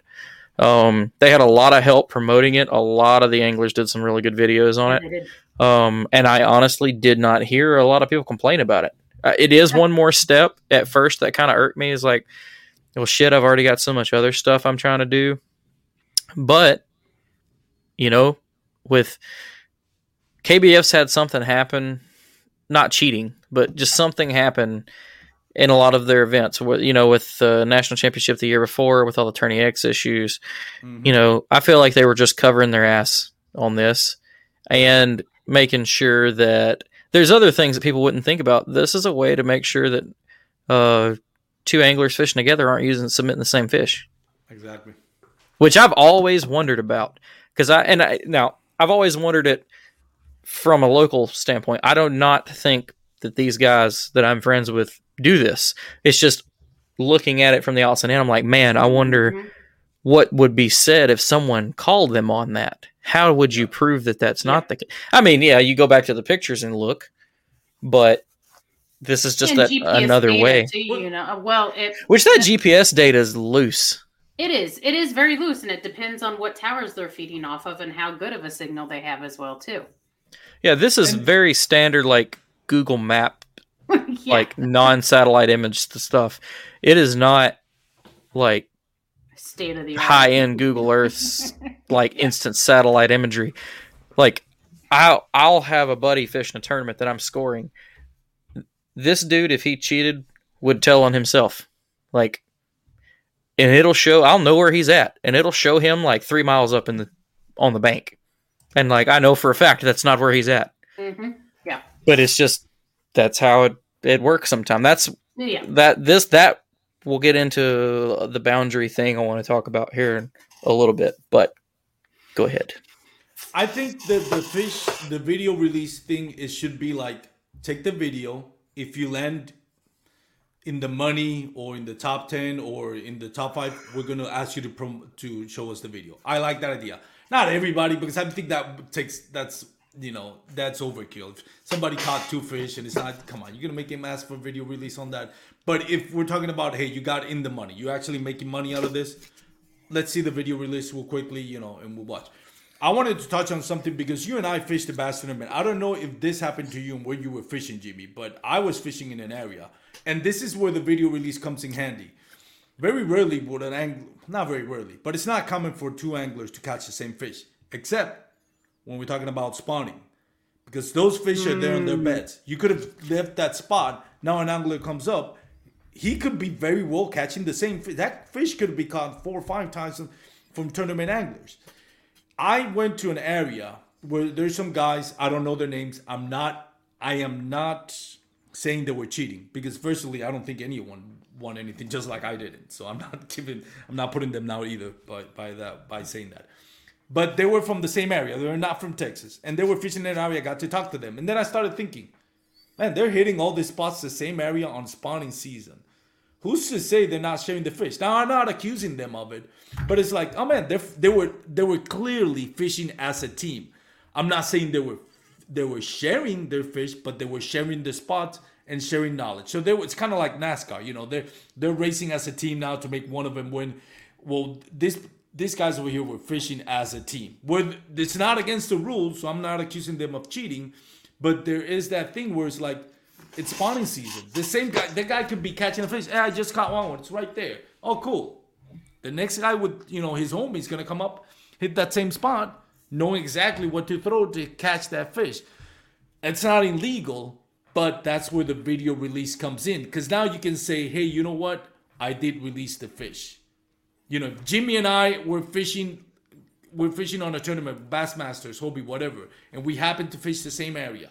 And we happened to, be killing it on a tournament. Now they say, oh, that's the paddle and fin guys. Oh, I saw the paddle and fins guys together. Oh, I wonder, you know what? Let's do the video release. And then we can leave the scrutiny out. We can say, you know what? Here's the fish. Here's released. There was no cheating involved. That's why I like that rule. Yeah, I don't see a problem with it. I don't see it being something that would take off outside of the 3 major trails, because I don't see a need for it. I mean, maybe championships at the end of the year or something where there's some real money, or big clubs like Queen City. I mean, even NACA. I mean, we'll have 90 guys show up. Sometimes you get some good money moving. Which leads me to something I hope that everybody does is judge, as a judge, anybody that's judging a tournament ever that listens to this, you judge every fish that comes in exactly the same way, no matter if that guy has a chance or not. Because if you let him slide on something, then you could have let someone else slide on something else. Yep. That being said, you should also, when you're doing a tournament, the guys that get into the prize money or qualification range, all of their stuff should be thoroughly looked at again before award ceremonies. Second review, yep. And even if you have someone else review it, get a fresh set of eyes on it. A lot of big tournaments have 2 guys looking at stuff. And I'm sure, I would like to think that they do that, and I'm sure they do. I mean, when they're paying out thousands and thousands of dollars, you want to have it right. But you and I, we've all heard, not necessarily from KBF, Bass, or Hobie, but a tournament where it ends and then there's that picture that pops up, or that telltale that comes up. Oh, he was in illegal water. Like, you can cut all of that out by really getting thorough with it again before you. I mean, like I said, you want to be doing this during the tournament, but definitely before you pay out or announce results, so that there's no. I think it was KBF last year had one at the national championship, because at the end of it, the standings were one way and then they all flopped because top 5. Not there was other like late submissions or something like that. There was other things going on with the national championship last year too, but Susie with the juice. What was I just gonna say? I lost my video fishing. I could see it becoming a standard for like some of the bigger leagues, like Hobie, Bass, KBF, for like your big events, and then slowly kind of trickling to the Elite Trail Series and to other events. I mean, it could become a standard, just depending upon the success of it. It's the biggest complaints I heard from anglers about it was, well, what about my battery life on my phone? Well, just like take a charger with you, like a power bank. People came up with these excuses, and it was just like, these aren't really validating excuses, guys. Like, There's a reason this rule is being implemented. It's to protect the integrity of the sport, the integrity of the anglers, and just everything all around. So it's just like, you guys complain about not having, good rules or all these loopholes, but then like you have this rule that established. And again, it's like Jimmy said, you can't please all the masses. But, I think the biggest thing though is having the reinforcement and the explanation of, the rule changes and explanations when they happen and as they do happen. Because, I think it's very much needed and justified as things change and evolve, throughout the years. Whereas, the measuring boards, yes, we've had to change and evolve because of situations, and it's for the better, really, And it's a good thing. It is. Yeah, it is a it's good going. thing, and like, not covering the eye or all these other things. It's just like, well, yeah, duh, it again, people just need to like really stop and like put yourselves in a judge or TD position for like 5 minutes and just, see, they don't want to do that because I know, that's yeah. not, it's, but no, I mean, you hit all that right on the head. Well, I mean, I would just be repeating what you said, but you did a great job right there. So taking all of, here's one more we can hit before we hit the one I want to talk about. I got a couple other little tidbit ones. Do you too. now? Yes, I've had. Well, Susie, I'm tidbit away as we go along. I have to get up at 5:30, Susie. So hey, you're here. Yeah. All right, pre-fishing. Yes, pre-fishing. Limitations or no limitations? Off limits periods, no off limits periods. okay, while she manifests. Okay, This one, like, I really honestly don't know how to answer. Just because, like, I've seen things play out for top anglers who will spend a week pre-fishing here and there only to do really bad, or pre-fish for an hour and then just, smoke everybody. Does it really give somebody an advantage? Maybe they might learn some of the water, a little bit easier. But like, again, it comes down to the talent of the angler, how they're utilizing their time and resources and knowledge on the water, and luck. I mean, yeah, again, somebody could be pre-fishing for like 3 days. They've had the perfect weather. Storm front comes through, changes everything. Or maybe it rained like 6 inches and everything's flooded out. What are you going to do? It just, I think, it could just be whatever. I mean, yeah, it should turn off like, the night before at like, 5 or 6 p.m. so that, nobody's out on the water or anything like that. But like before that, who cares? Armando? I like what TKC doing. Again, shout out to Chris Morales, Jacob Anderson, and Joseph Andrews. No, I'm sorry. I missed the last names out. But anyways, 2 days of pre-fishing, that's it. A week before the tournament, I think 7 or 10 days before the tournament, water is off limit. The only thing I have, the only thing about that is like, how are you really going to police it? That's well, yeah, the only thing. That's what I don't like. That's the only thing I don't like. But assuming everybody follows the rule, which is not 100% accurate, I like that. 2 days of pre-fishing, and that's it. I like to see it on bigger tournaments. Again, it's hard to police. What do you mean by 2 days? Like you choose 2 days? You got the tournament is Saturday. You can pre-fish it Thursday. You can pre-fish it Friday. That's it. You only get 2 days. So you can only pre-fish for That's an official practice period. Official practice period. No, you can't even touch. So this, if I'm not mistaken, the Sunday after, and Chris, if you're listening, send me a message when you hear this podcast and tell me, or Jacob or Joseph, if I'm wrong. But I think it's like, if that's from that Sunday, the Sunday before the tournament, you cannot fish that lake until, you cannot even fish it. You can't even get on the water without, they say it on the rules, you cannot even be on the water. You cannot even be on the water, point blank. People will be like, well, I'm just using my graph. I don't have my rods. Don't care. You can't be on the water. You can only be on the water within that 7-day period, Thursday and Friday before the tournament. That's it. I personally like that idea. I think it levels the playing field out. Obviously, the only issue I have is like, how are we really going to police it? Are you going to have somebody at the lake making sure nobody does that? Right. The same thing with, and I know Bass is very strict on it. I've seen rules like you cannot talk to other people. I'm like, I get the rule, and topic. I wish I everybody followed guarantee it, you, but every who's one of gonna us has police broke it? that damn rule. Yeah, Yeah, who's that's gonna police it? Are you really gonna talk? Am I really gonna be talking to Jimmy? So you've been fishing all this time? Really? Don't tell me anything because we're breaking the rules. Come on, man. Like, I want to say the way Bass's rule on that is that you can't talk, you can't get intel inside of the official practice hours from anyone that is not in the competition.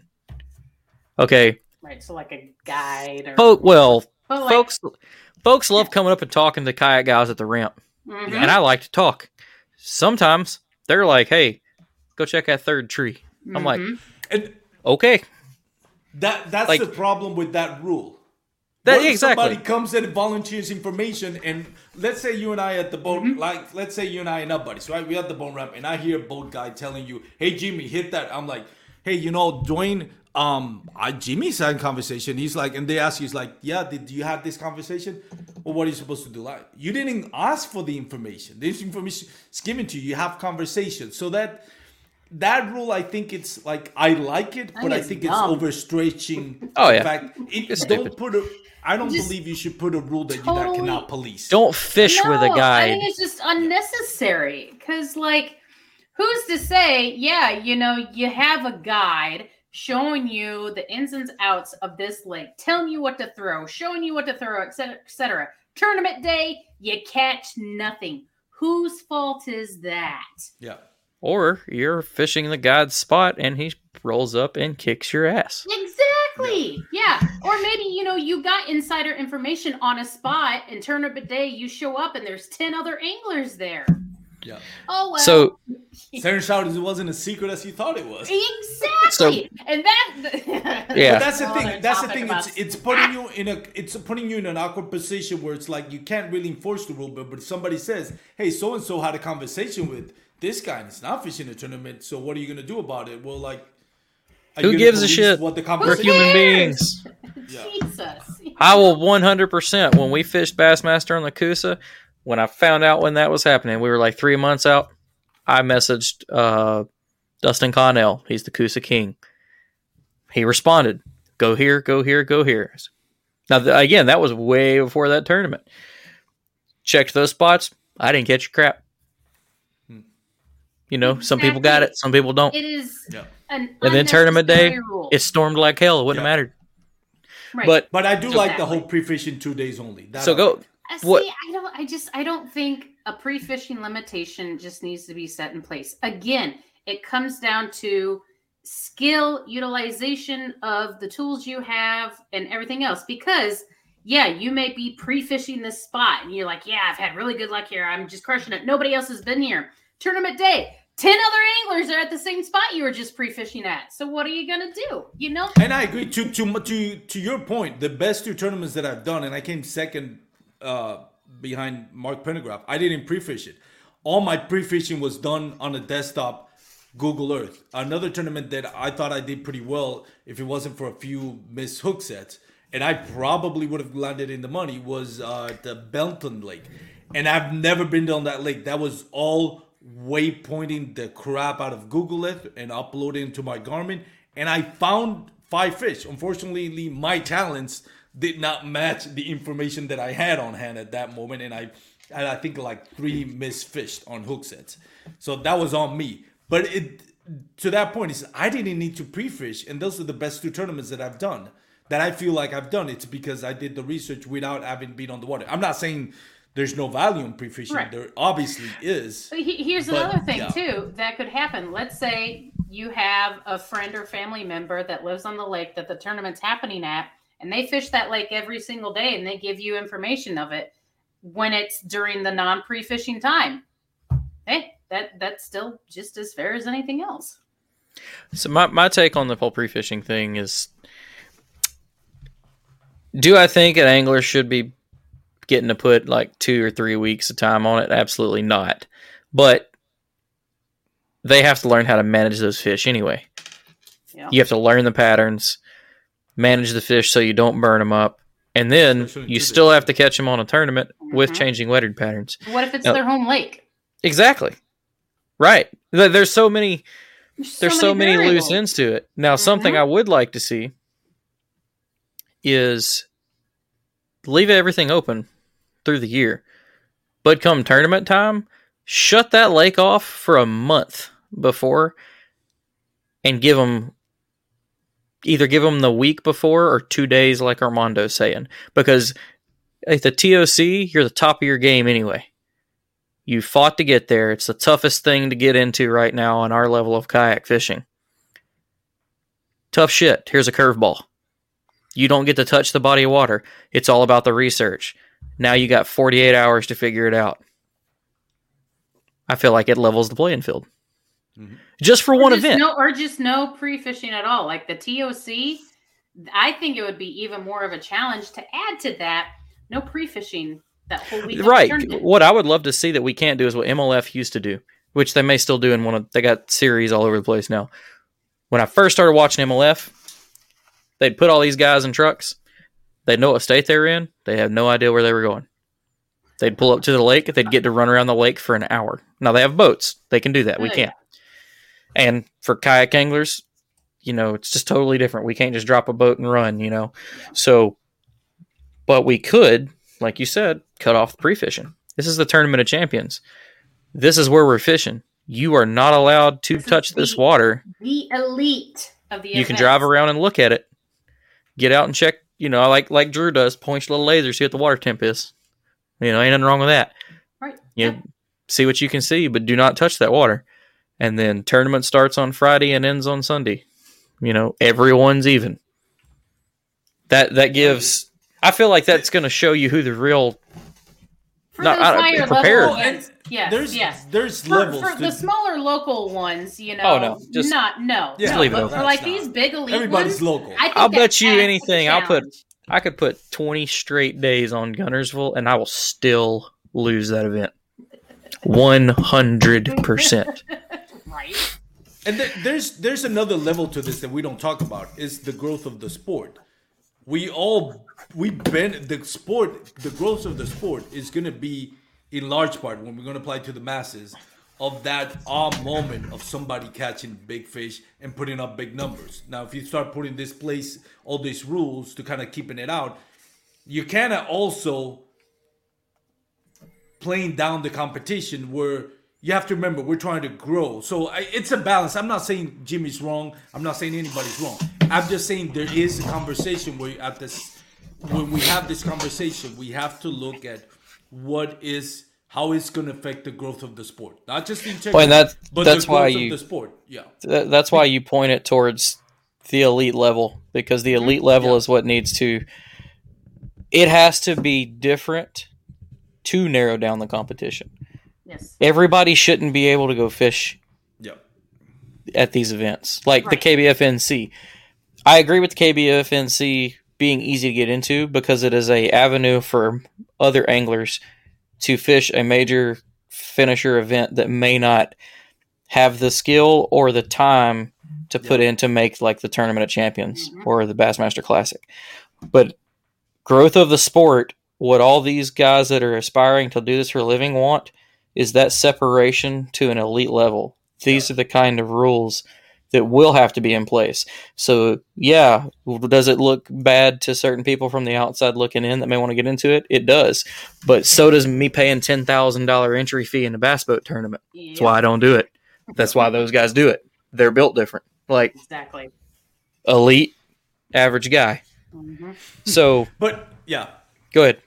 No, that's the point. That there's going to be the people that participate, and there's going to be the viewers, right? The end game for kayak bass fishing is, can we televise it?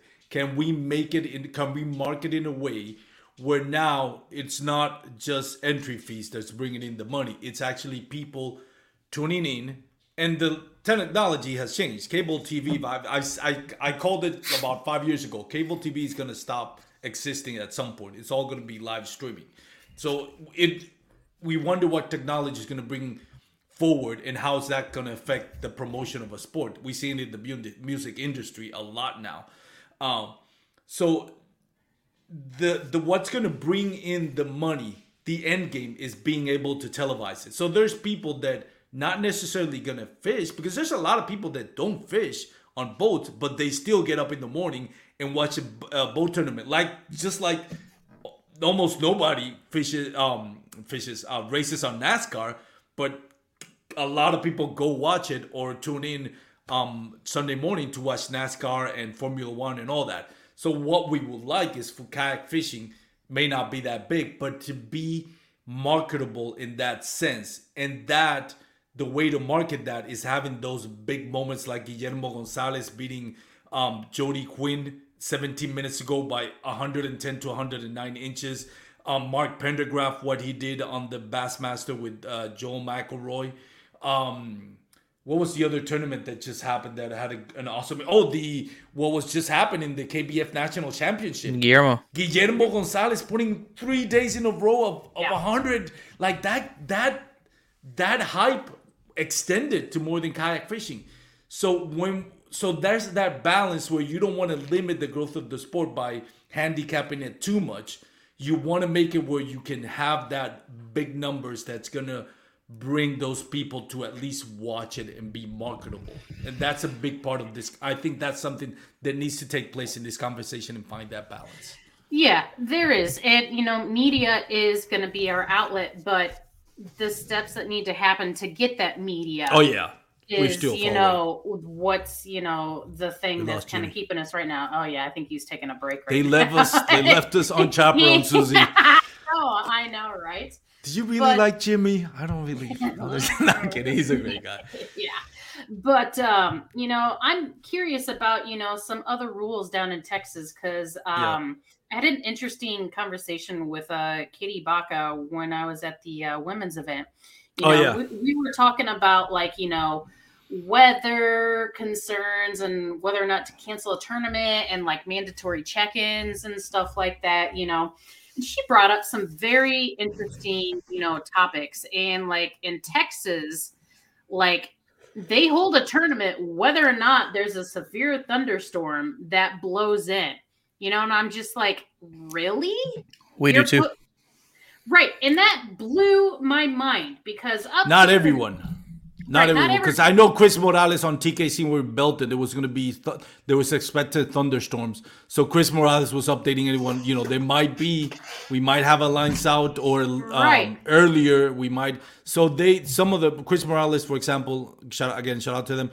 There were some decisions that were taken on the fly. So I don't think all of them are like that. Yeah, I know, which is a very curious topic for me because, having experienced some rather scary, life and death situations out on the water, should there be a point to where, if an angler does get hurt or drowns because a tournament decided to have the tournament, regardless of the weather conditions, who is held liable?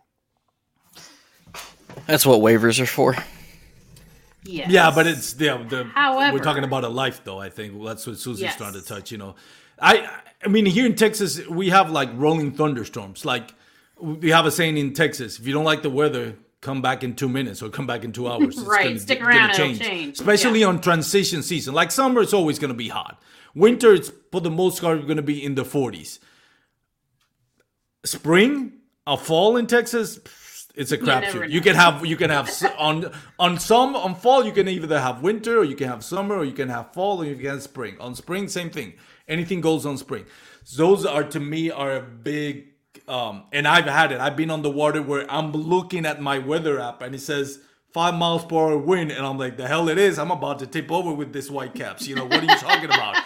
in the middle of the lake because I'm looking at the weather app and it's saying, "Oh, great, sunny, 5-mile-per-hour winds," and I'm like, "No, I'm about to die here." Right? Yeah, because and it's just they roll so fast. Yeah, and she also stated though, she's like, hey, everybody is an adult here; they can make adult decisions. And I'm like, yes, to an extent they can, yes. However, like there's other circumstances. I mean, you got rolling storms come in, and you just say, hey, be on the lookout. If somebody's not paying attention, which falls on them. But like, anybody could be put into a dangerous situation, whether they try not to be in that situation or not. But, it's just a matter of, at the end of the day, if a family or a loved one wanted to sue somebody because they're... Well, you could find a lawyer that'd win that. Right. Oh, yeah. So, what gamble... But what happens if you sue a kayak Not club? only that, You ain't even getting with your nothing. conscience of, No, but even with your conscience as a tournament director that I made a decision or I failed to make a decision and it cost somebody's life. And an I angler wouldn't want that died on my head. Yeah. Because, yes, I don't want that on me. But, like, No. it just, like, it was very kind of, like, unsettling to me. I was just like, you would risk the life of anglers. No. To hold a tournament, with, really crappy conditions. Yeah, I know, like, your areas or whatever, storms come and go within like an hour or two. Illinois, sometimes it happens, but most of the time, like, if you've got lightning and stuff coming in, it's going to be around for like a couple of hours. You're like, no, we're going to cancel this shit. Because I'll tell you right now, when it comes to lightning, I am not risking anybody's life. Ooh, especially when you got Lightning's the only thing that bothers me. And wind. Wind, I would not. Now, like, let's say that you have a day where they're projecting like sustained 30s and up. 30 okay, plus? Oh, yeah, that canceling. I would consider it. If you know you're going to have a bad lightning situation, I'd consider it. Around here, with our thunderstorms, I mean, and even when there's not thunderstorms, you're going to have really windy days. You're going to have choppy conditions. You're going to have storms roll in. You're going to have heavy rain. You're going to get some lightning. What we used to do, and this is very low tech, is they would just send out like a lightning delay on Facebook, because back before Tourney X. Mm-hmm. And I mean, obviously, maybe not everybody's in service to get that. Well, I was going to say, what if they're not in service? That's where it would be cool to have, have a rule in place where everybody has to download the same weather app. Because like my weather apps work whether I'm in service or not. Like I get lightning notifications. I have a map called My Radar. Yes, I love that app. That's the one I use. Yes, I love that app. That app, you can go through and set all the layers for everything and anything. It could be in the future of Tourney X where there is an automated message. We're having a lightning delay off the water, or just whatever. Mm-hmm. I definitely see where you would come from on the other end about delaying a tournament. But I'm just a good old country boy that doesn't care.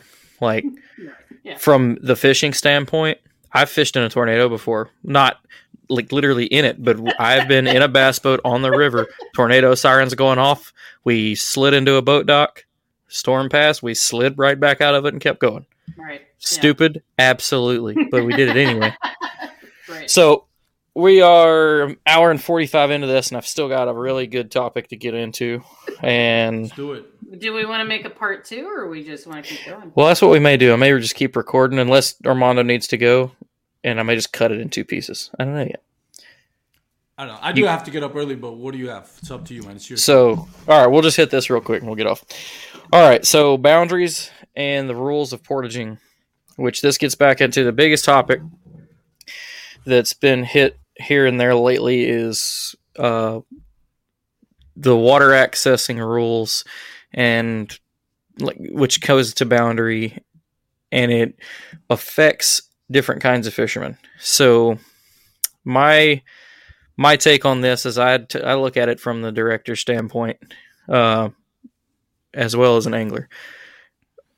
It looks like most of it. So if you go by KBF allows you to. I've got it pulled up right here. You can launch from any public access.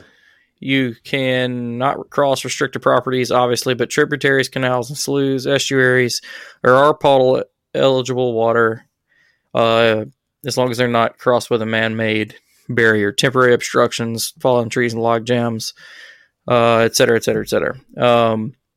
Basically, what it comes down to is if you are a person that has the argument that you're a purist of kayak fishing, that is your rules. You can get out of your boat. You can drag over certain objects. You can wade up shoals. You can fish the skinnier water. The other part of what I'm talking about with the boundaries is how far is too much. Because as the director side of it, I do see where some of the guys have a legal foot to stand on with it.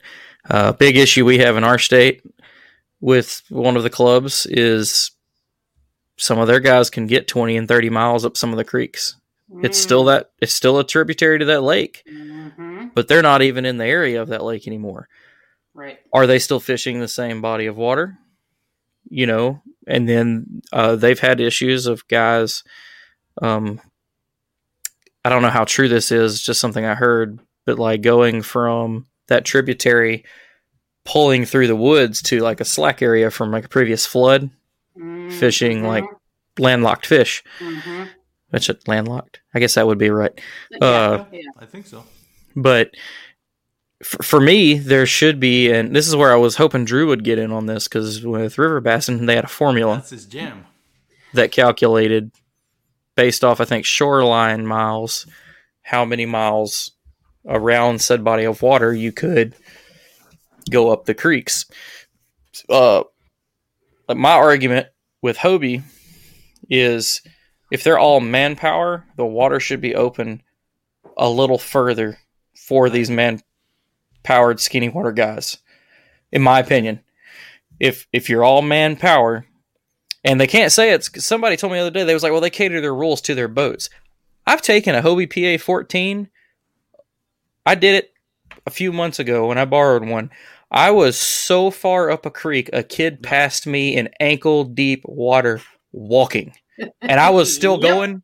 There's no fish there, but it was just like, I'm still moving. Look at me. Barely, just because it you're could do moving. it. It wasn't touching the bottom. So that's not the case. You can take them. The AJ McWhorter told me himself on the phone when I was signing up our guys for their Hobie team from our shop, Music City. He was like, man, try to get some of these guys to take these PAs and run them up creeks because they'll go as far as they want them to. And he is not lying. They'll go. You just got to want to do it. Yep. But if there's been some rule, like they've had little add-ons, like when they did the Coosa, they cut off certain areas without any good explanation. What I heard was that they heard it was a private area. Well, do the research and figure that out for yourself. Like, I was told that it was tipped off by a competitor. So, who knows? Yeah. I'm not getting into that. I don't. That's not what I'm getting into. It's just with their setup. If you're man-powered, make it purist style. Let the skinny water guys get up there, even if you only give them 5 miles. You know, 5 miles. But they still need to have designated boundaries. Designated boundaries. Yes. I am a creek guy at heart. Anybody around here knows that. You know, it may not show when I'm fishing. Yep. Yeah, but you have got to have a cutoff. Yes, you do. Whether I agree with like I just said, with what the guys were saying, are they fishing the same water? Yeah. Like, yeah, no. How far is too far? I mean, right.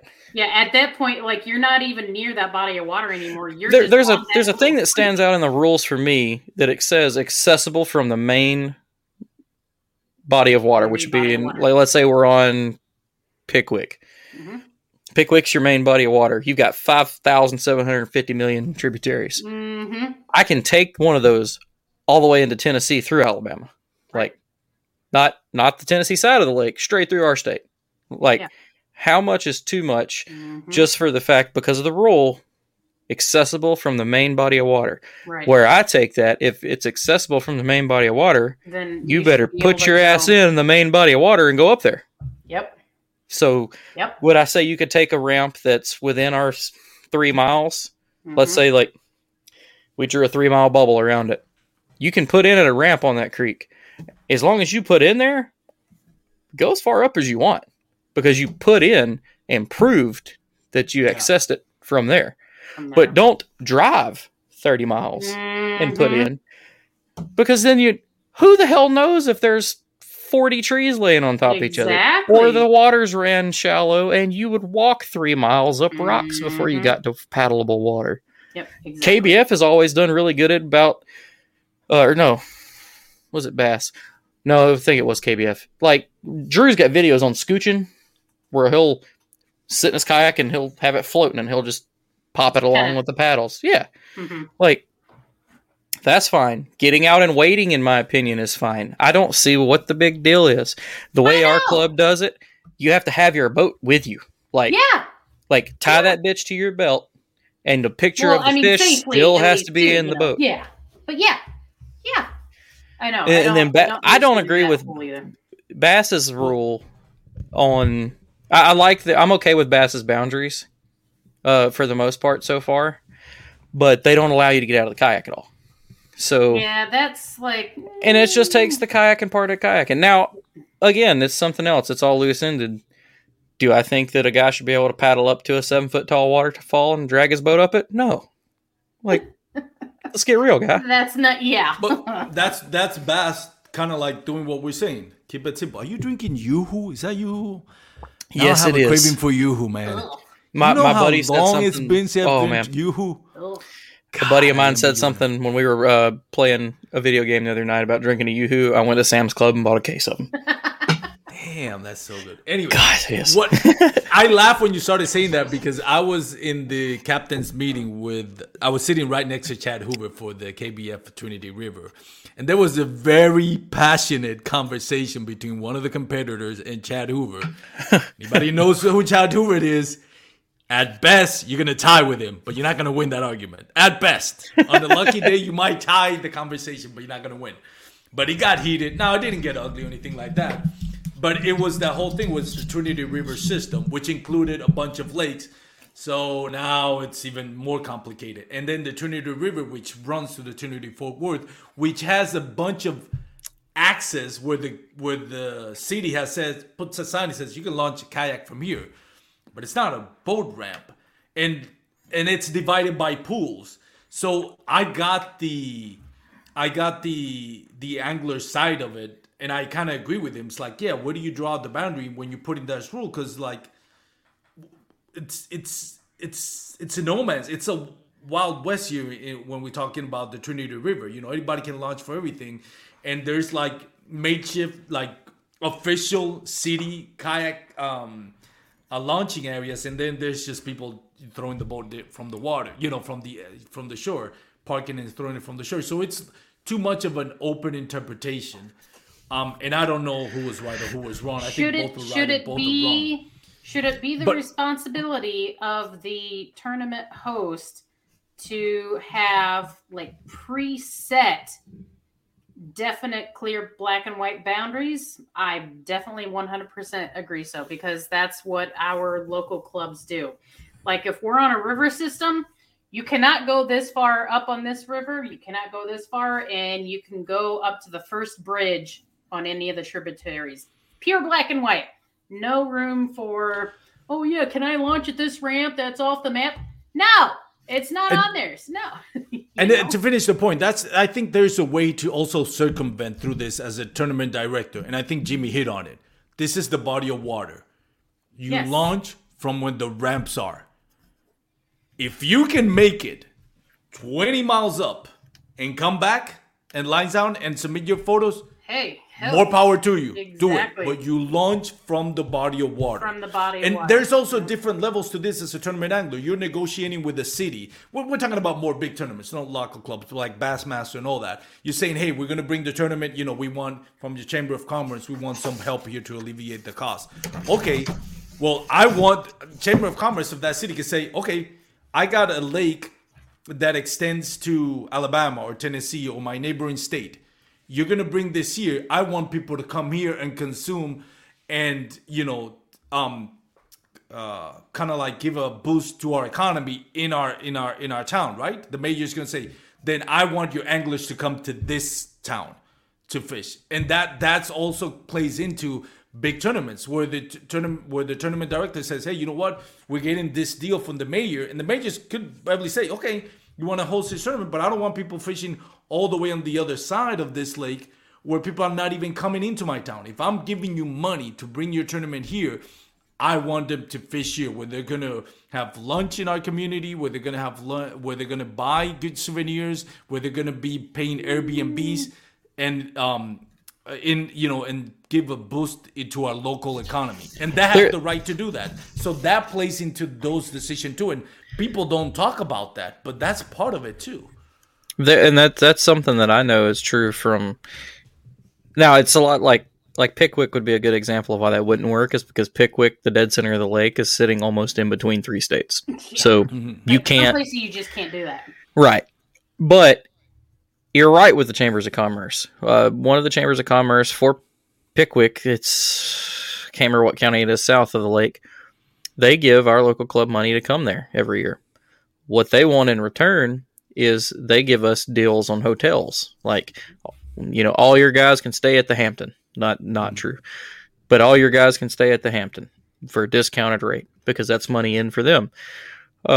With kayak fishing, that's not always the right way to do it because, like you said, there's Airbnbs, Verbo. Yeah. There's always people who camping. are, looking for a cheaper way, which, you're not going to be able to get around because, you're going to have the budget-conscious anglers and stuff, but at least, you're giving options to everyone. Yeah. But that's where, to go off what Armando said, something that does help them with that is when they station they're like Counts Tennessee for the Hobie and the bass. Well, we're going to let you use our event center. Right. Yes. Well, that makes everyone come to your area. 100%. That makes people, a lot of people will plan we stayed where we stayed to stay relevant to the check-in location. Yeah. I could have stayed at my house, but it would have been an hour and a half drive just to, it'd have been 45 to the water to where I would have fished if I stayed at my house.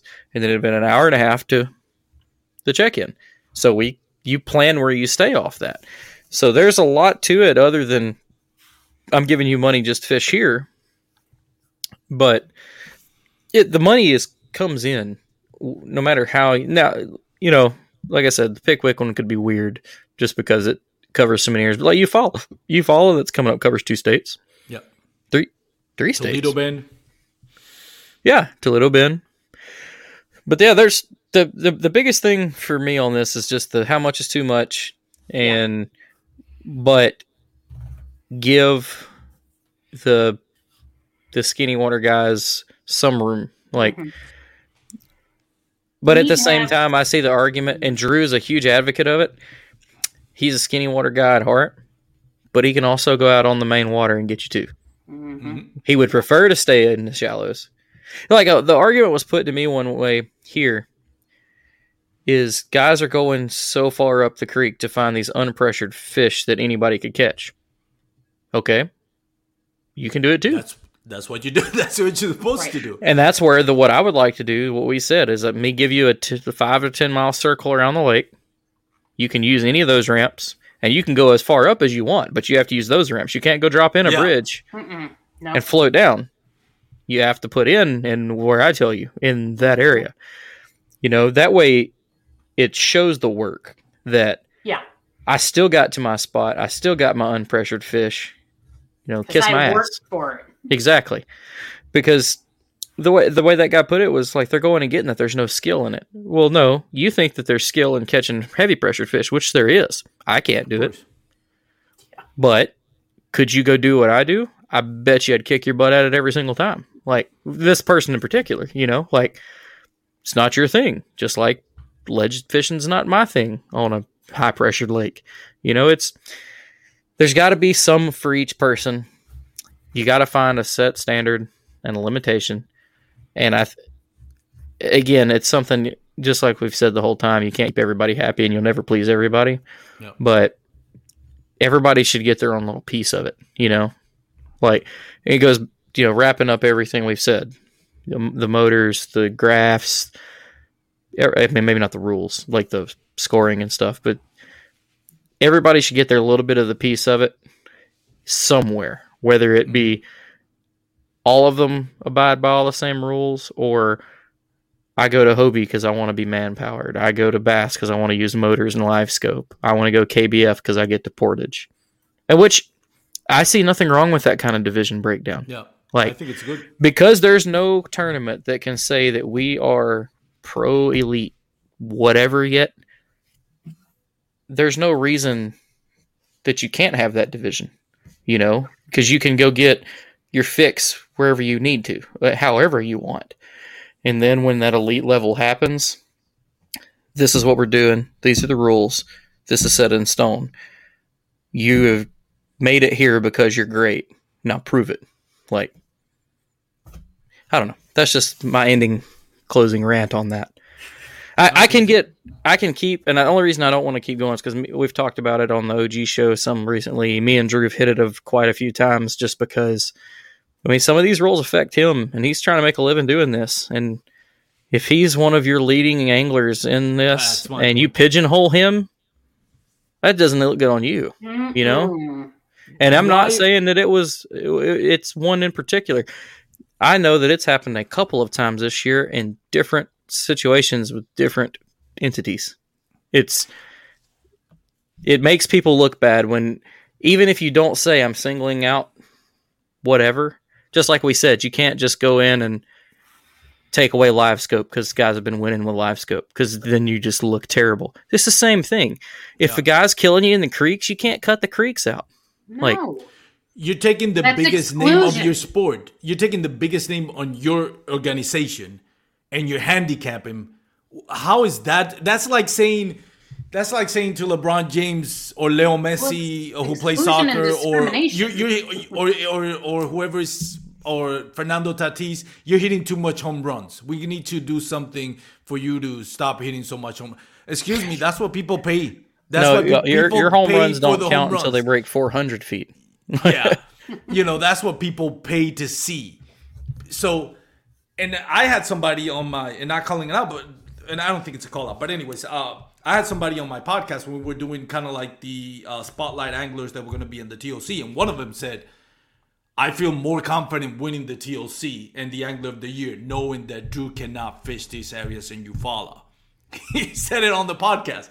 And I was like, how do you do that? Like, right now, he's your Angler of the Year.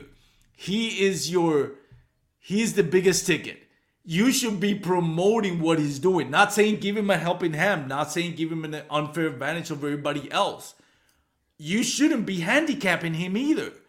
Like, that's the guy that's putting up the big numbers. You're going to handicap him now at the biggest event, the one that's supposed to draw the most attention. I don't get it. I don't see how it's that good promotion for your tournament. Now, you can make the argument, well, we want it to be more people involved. If we do this, Drew Gregory is always going to win. That's on the competition. That's not... You don't make your competition better by handicapping the best angler. If somebody's doing something by getting to the other anglers, you want to win the money? Go beat Drew Gregory. I'm not handicapping him. Be better instead of asking him to not be as good. That's my point. No, that's something that I hope that you'll see once there's that. Yeah. Like, I don't think at all if tomorrow MLF came out and was like, we're doing $1,500 entry fees, qualifying only. We're going to handpick the top 50 or something like that. And then they's like, but you can only use these boat ramps or these areas. I bet you Drew'd still go do it. I bet you guys I know that fish shallow and man-powered, Russ, Adam, these guys, they'll still go do it. If you're eat up in this and you're going to make a living doing it, you will find a way to beat your competition. Yep. You just dig. So, all right. Well, that's enough. This is a long one. We went 2 hours. We may break it up. We may not. I'll text Brian and see what he wants to do. Do have a couple tournaments real quick to go over the scores of. I'll hit those really quick. It's just 3. Oh, the Yoo-hoo's giving me the hiccups. Jesus. All right, so the event that Armando's been talking about, the Cats tournament out in Texas, the championship on Sam Rayburn. 2-day event with 29 anglers, 5 fish limit. First place, Jeremiah Smith, total 167.5. Second place, Aaron Spry, 165.25. Third place, Joseph Sanderson with 160.25. Next up was the Central Carolina Kayak Fishing guys. They were on Sharon Harris. Their event number 2, 33 anglers, 5 fish limit. First place, Jason Hensley with 87.25. Second place, Michael Wiggs, 74 inches. Third place, Joey Sullivan with 72. And last but not least, the 2021 Missouri State Championship on Table Rock Lake, 2-day tournament, 49 anglers, 5 fish limit. First place, Justin Kuhn with 164.5. Second place, Brandon Prince with 158.5. And third place, Mr. Lance Burris with 148.25. A couple more rounded down for the year. That was a good one. I feel like Susie got a lot off of her chest. Yeah. I thought I might get into a little bit of heat on this, but it's really not. Like, none of these rules. We're not calling anybody out. No. I mean, it's not even that. I don't care if somebody thinks I'm calling them out. It's just making a point of what we see, what I might like and what I might not like. But most of it, it's none of this stuff really affects me to that level. It's just things that we notice. Like, I don't. At the end of the day, nothing I've said would stop me from fishing any of these tournaments. Like, if Hobie comes to Gunnersville, I think I've got a fair competitive chance on Gunnersville. I'll suck it up, but I'll still enter that tournament. The only reason I didn't fish the Hobie on Pickwick was the day. I do all these tournaments have stuff they could work on? Yes, that's growth. Mm-hmm. That's what that is. None of it stops any of us from fishing. And if you look at how these tournaments are stacked every time and the participation numbers, nobody's getting that mad.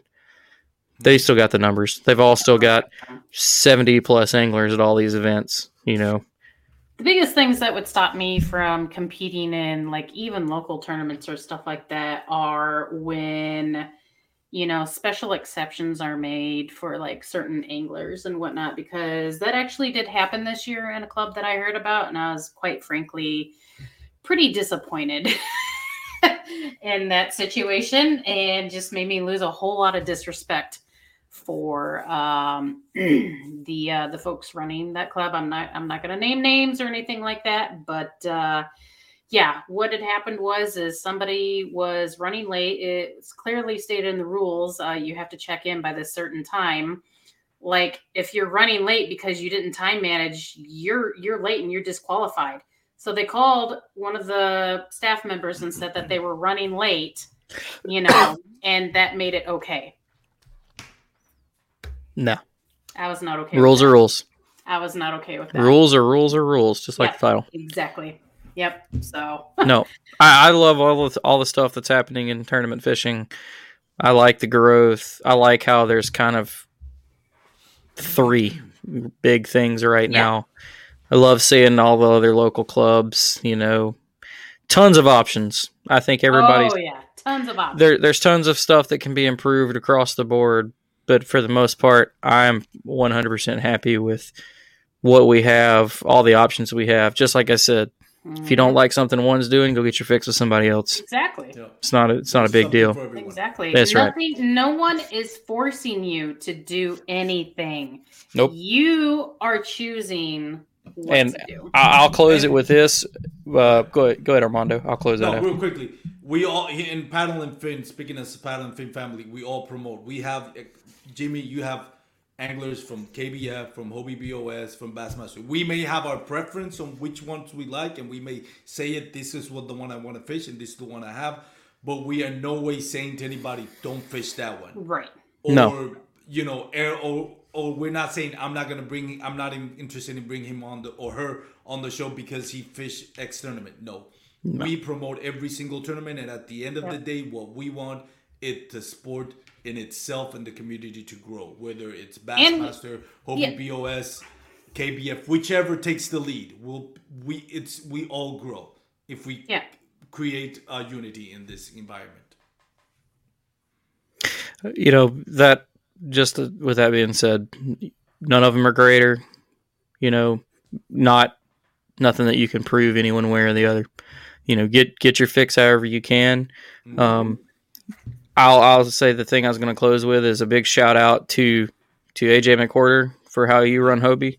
You've done a phenomenal job. Chad Hoover, I will give him all the credit in the world because he's taken a bunch of shit. And KBF still has participation. May not be for everybody. Some people are just too burned on it. It's perfectly understandable. If you get burned too much, you don't want to go back to something. But Chad handles himself. They've made a bunch of big changes. Who knows what we see from KBF now? Like, maybe they've taken some time back, settle in. And Bass, John Stewart, Dwayne, they do a lot for that. I know it's still new. It's maybe not Very to other new. people's standards yet, but they still have people showing up. Like, people, they're nitpicky things, but everybody enjoys it. They're paying out the top 30. Yeah, Which, I hate don't get that. me But started yeah, on that. Who I'm not else happy is about that. doing that? Well, I'm not. That's another subject. That Nope, and we're not hitting will that. take- No, yeah, I we'll know, take I it know, on. Not I hitting know, it. I know. And But- pros and cons to everything. Pros and Yeah, cons to everything. but shout out to those guys. We love them all, and we will continue to cover all of them and hit you with all the big announcements. And we'll have a 2022 preview show coming up soon. Hopefully, Hobie just released the rest of their schedule. Bass is supposed to be within the next week or two, from what I was told the other day from Dwayne. We should be getting that schedule, and we'll go from there. But thanks everybody for tuning into this long one. Leave us some comments, messages on your opinions, or anything you want to touch further, anything at all. But we appreciate it so much, and we'll see everybody next time. Good night. Thanks for tuning in to another killer episode on Paddle and Fin. Don't forget to go check out our website at paddle_and_fin.com. Don't forget to check out the YouTube channel at Paddle and Fin. If you got a question, comment, want to hear from a future guest on a future episode, feel free to email us at paddle_and_fin@gmail.com. Don't forget to follow us on social media at Paddle and Fin on Facebook and Instagram. Shout out to our show supporters, Angler. The Angler button and app just makes for a better time on the water and creates a virtual logbook for every fishing outing out on the water. Shout out to Rocktown Adventures, located in northern Illinois, for all your kayaking, camping, and hiking needs. Shout out to Jigmasters Jigs. When in doubt, get the jig out. Go to jigmasters.com